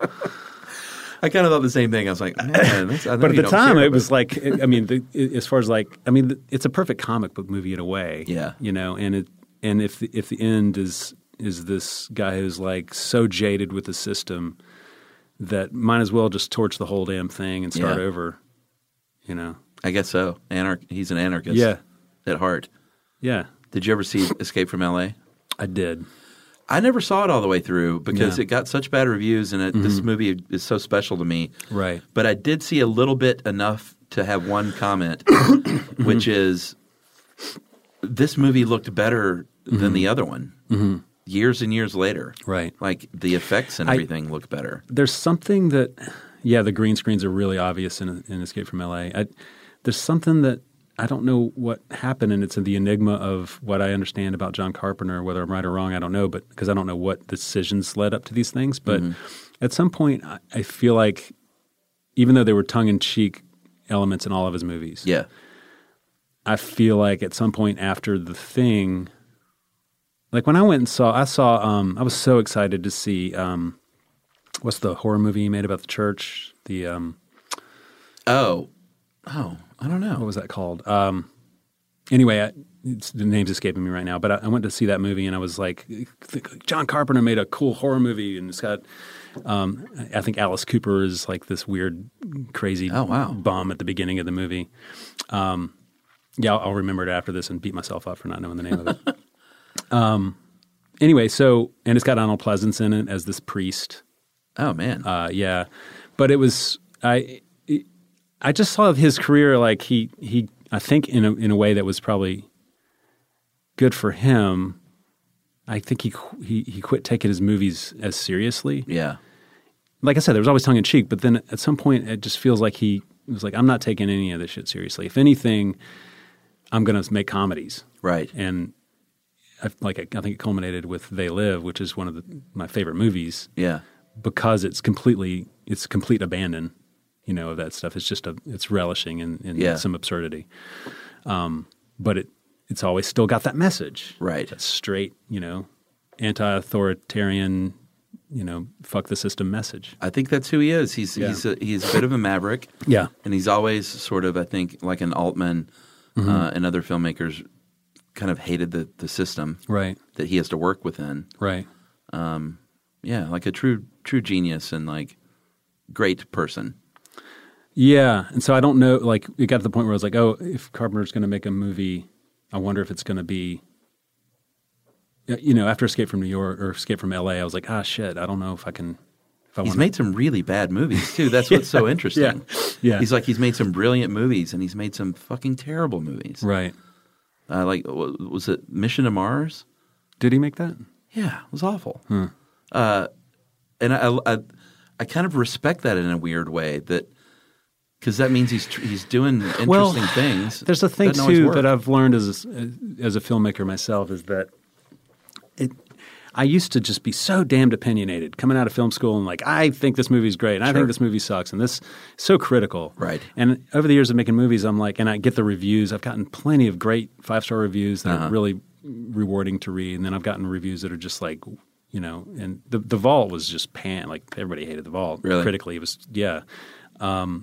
and it's painful. And you get to point, and the reviewers, the critics, they all the director's the one with the bomb strapped to his chest. Right. Everything's the director. It's like there's never any consideration of like, oh well, maybe he had to make it this way. Maybe he didn't control it yet. And maybe the ending was so many things. It's always something that the director decided or didn't decide to do, and it's always the failings of the director. And so I guess over the years I've gotten to where I'm like, you know what? The budget constraints and things, we try to make these awesome movies. Sometimes they work, sometimes they fucking don't. Right. But if you're at least pushing past the system and not just doing formulaic shit because you know it will Right. more likely work, Yeah.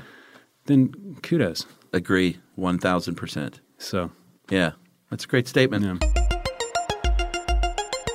Hey, this is Jody Sweeten from the podcast How Rude, Tanneritos. As a nostalgic voice from your past, I'm here to remind you that amongst the stressful and chaotic existence we live in 2024, you deserve to get away. It's time for a vacation, no matter when you're hearing this. And let me tell you how you'll get there. The 2024 Hyundai Santa Fe. Want to bring the family to the mountains with the Santa Fe's available H-Track all-wheel drive? Well, it's got standard third-row seating and available dual wireless charging pads for the kids who just want to stare at their phone and not talk to you. You know what I mean.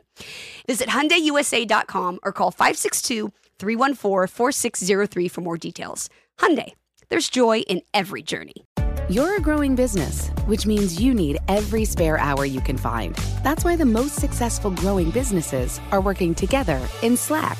Slack is where work happens, with all your people, data, and information in one AI-powered place. Start a call instantly in huddles and ditch cumbersome calendar invites. Or build an automation with Workflow Builder to take routine tasks off your plate. No coding required. Grow your business in Slack. Visit slack.com to get started. This is Amy Brown from 4 Things with Amy Brown. Today, healthier is happening at CVS Health in more ways than you've ever seen.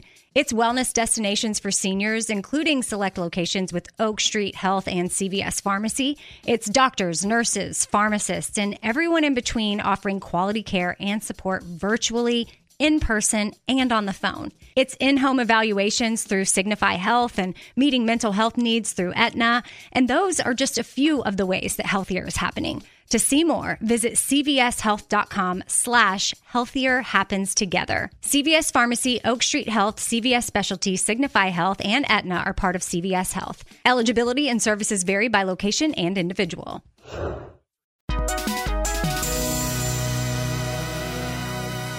All right, buddy, we finished with 5 questions. Okay. What's the first movie you remember seeing in a theater? That would be the pop culture worldwide phenomenon Star Wars. Really? First one? Mm-hmm. Wow. Yeah, I remember. It was one of my first. I remember distinctly. It might have. I thought it was maybe like Return to Witch Mountain, but I think that came out later. I saw those Witch Mountain movies. Escape from Witch Mountain. I mean, the first one I actually saw was in my parents took me to see Jaws in a drive-in theater, but I don't remember it because I was a baby. One of my first remembrances is a drive-in too, Blazing Saddles at the drive-in. Oh, yeah. And I just remember being super, super young and seeing the horse get knocked out. And getting punched out and just being like, what? Yeah. And then falling asleep in the station wagon or whatever. Yeah, it was Star Wars, and I remember distinctly going. I remember my dad getting frustrated because I was not getting my shoes on, and boy, you know that pain now. Getting those goddamn shoes getting on, the goddamn kids ready, and I hear my dad's voice. Oh yeah, what? I know. So, it's the worst. But I and I just that I remember trying to get to the movie. I remember getting in there late as the movie had already started, and I remember the kids behind me were much older than us. Because I was maybe 5 or 6. I was 6 years old. Yeah, we would have been 5 and 6. So, and the kids behind me were yakking about, wait till that's Darth Vader. Darth Vader's and he was talking about Darth Vader. He was talking all the way through the movie. And I was like, what, who's Darth Vader? Am I supposed to, is this a thing? I'm supposed to, what am I? Oh, okay. And also shut up. Yeah. And also shut the fuck up. Yeah. So, and I remember those things, but I can't think of any other movie that I saw earlier. I thought it was maybe Watership Down, but that was later too. So. Yeah, that might have been my first too. First R-rated movie you ever saw, at home or wherever. Again, my dad would take us and sneak us into the theater. So was it Alien? But it was either Alien or The Life of Brian. Oh, wow! Because that year he took us into a couple of movies. And Life my of brother, Brian? thank God, my brother's the older, and he's kind of an interesting genius. He's a comic book artist, and he's cool. He's a genius in weird, predictive ways. He's always in tune, and like he gave me, when I was in college, he gave me a mixed tape that was basically the Pulp Fiction soundtrack. About 2 years before Pulp Fiction. Was he always slightly ahead of the curve? Always slightly ahead of the curve. That's so cool. So he insisted that we go see Life of Brian. He knew. There's nobody in the theater. He was right. Wow, that's great. Yeah. Do you walk out of a bad movie? I never have. I remember wanting to walk out of Dances with Wolves, because I was right at the point when I was like, oh, I can see the mechanism here. I was just a point in my life when I was like, it all felt like all of that John Barry music felt really false, and I was like, why is there a white hero in this Indian world? And I was just becoming political, I guess. Right. And I was like, why do we need a white hero here? And what is it? Interesting. You know, and I got, so that was one I got of your mad about it. Moments. But, you know, and I've sat in lots of, like I was in Reservoir Dogs in the theater in college, and everybody walked out. Really? Everybody fucking walked out. Wow. And I was like, come on, it's not that bad. Wow. It's just a lot of blood and ears getting cut off, I guess. Right. Yeah. A lot of torture. And yeah. But people couldn't, in the movie at the time when Reservoir Dogs came out, there was articles about people walking out of the theater because it was too violent. See, I saw that on VHS. Too gritty. My friend, it was one of those movies that you had to tell someone about. Yeah. And my friend Jason in college was like, oh, dude, you're coming over tonight. I'm getting Clay, I'm getting awesome. Brett. We're all coming over. I got this movie that I saw. And, you know, they spend half the movie watching you and like your reaction to the movie that you love so much. Oh, that's so cool. Life-changing. Let me see here. Number 4, I tailor to the guest. So I'm going to say, what movie do you wish that you had been able to be on set for in any capacity? Just so you were there while it was being made and you could witness it happen. That's a cool question.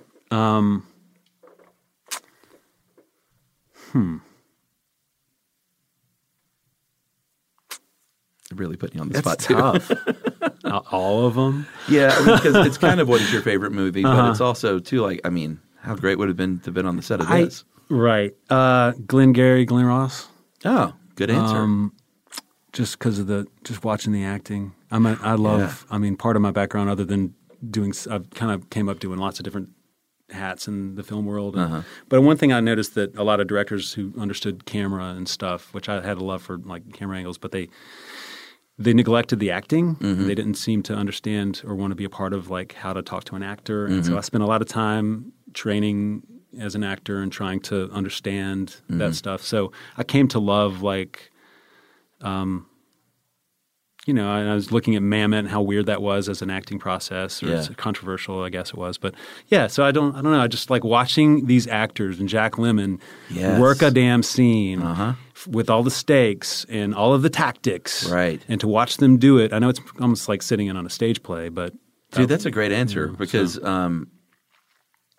because it's not like, oh, I would love to see this huge action sequence filmed or been on the set of Star Wars, like. That's a really good answer because you wanted to see on sitting in an office how you get that much out of an actor sitting at a desk. It's, you know, it's all about the relationships between the actors. Yeah. You know? If the scene isn't about the other person that you're in the scene with, there's something's going to be missing. Yeah. And so watching those masters, Jack Lemmon for God's sakes, it's just and even just Pacino and all those guys, just packed. Alec Baldwin is a throwaway in the movie. Can you I don't know, to be a fly on the wall in that room would just be like totally. Great answer. And then finally, movie going 101, just very nuts and bolts. Where do you sit? What's your movie ritual like? Do you eat food? Oh, you want to go to the theater? Yeah. So my mom trained me when I was a kid. We would go to movies every Christmas Eve. Oh, nice. Like Superman, we went and saw. We'd go to these big Christmas movies. Do you still do that? I try to. I try to get Caroline, and with the kids, I'm going to start it up with the kids again. But cool. There's always the big Christmas one. And it's like became a Christmas ritual for us. But anytime we would go to the movies, my mom would pop the popcorn with coconut oil and bag it and stick it in this huge purse. My mom did the same thing, dude. And we'd come in with our own popcorn. So I like to make the popcorn and bring it. Oh, you still do that? Yeah. Why pay for their shit? I love it. And I feel bad about that because that's how they make their money. That's how they make their money. Dan, the concessions. Oh, that's all right. But I've been bad with movies my whole life, sneaking into them and yeah, I used to do some sneaking of that too. into like I would go and buy a ticket for one movie and go into another movie. Yeah, we used to call that the buy one get one free. Yeah, it's terrible and terrible. It's stealing. It's stealing. It's thievery. Bringing in my own, And these days I'll pack in my own, beer or whatever. Right. Stupid. I'm not broke. Come on. Well, I am, but. Well, I get it. It's part of that just thing that you did when you were young. Yeah. That's pretty funny. Yeah. And I mean, the best movie experiences I've ever had were either skipping school and going to my buddy and I skipped school to go see The Terminator. Nice. Either skipping school to go see a movie or these days it's just playing hooky and right. I'll just go by myself. And Caroline doesn't know how many movies I've seen in the last year. Emily gets so mad at me when she finds out that it's how was work today? I'm like, how are the kids? I know those moves, man. Emily gets so mad when she knows I snuck a movie. Uh-huh. She's like, just tell me. Scotty and I will go. He'll meet me. He's my partner in crime. Oh, cool. So Scott Ippolito. So we'll meet nice. for matinees. Maybe we'll see you. How's Scott doing? He's doing great. That's cool. We're doing a film noir series in here. So he's awesome. We talked about The Third Man, and then he's coming in next week for Brick. Oh, sweet. Yeah. That's awesome. Yeah, maybe we can do this again. I'd love to. It was a lot of fun. Yeah. All right. Thanks, buddy. Yeah. Thanks, man.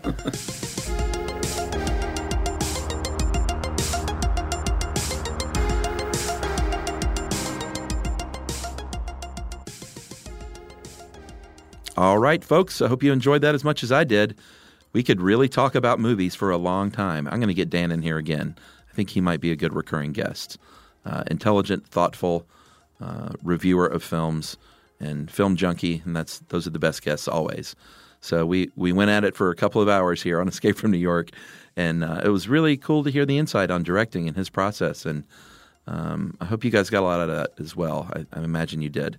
So I had fun. Dan had fun. I hope we can do it again. I hope you enjoyed it. And we'll see you next Friday. Have a great weekend.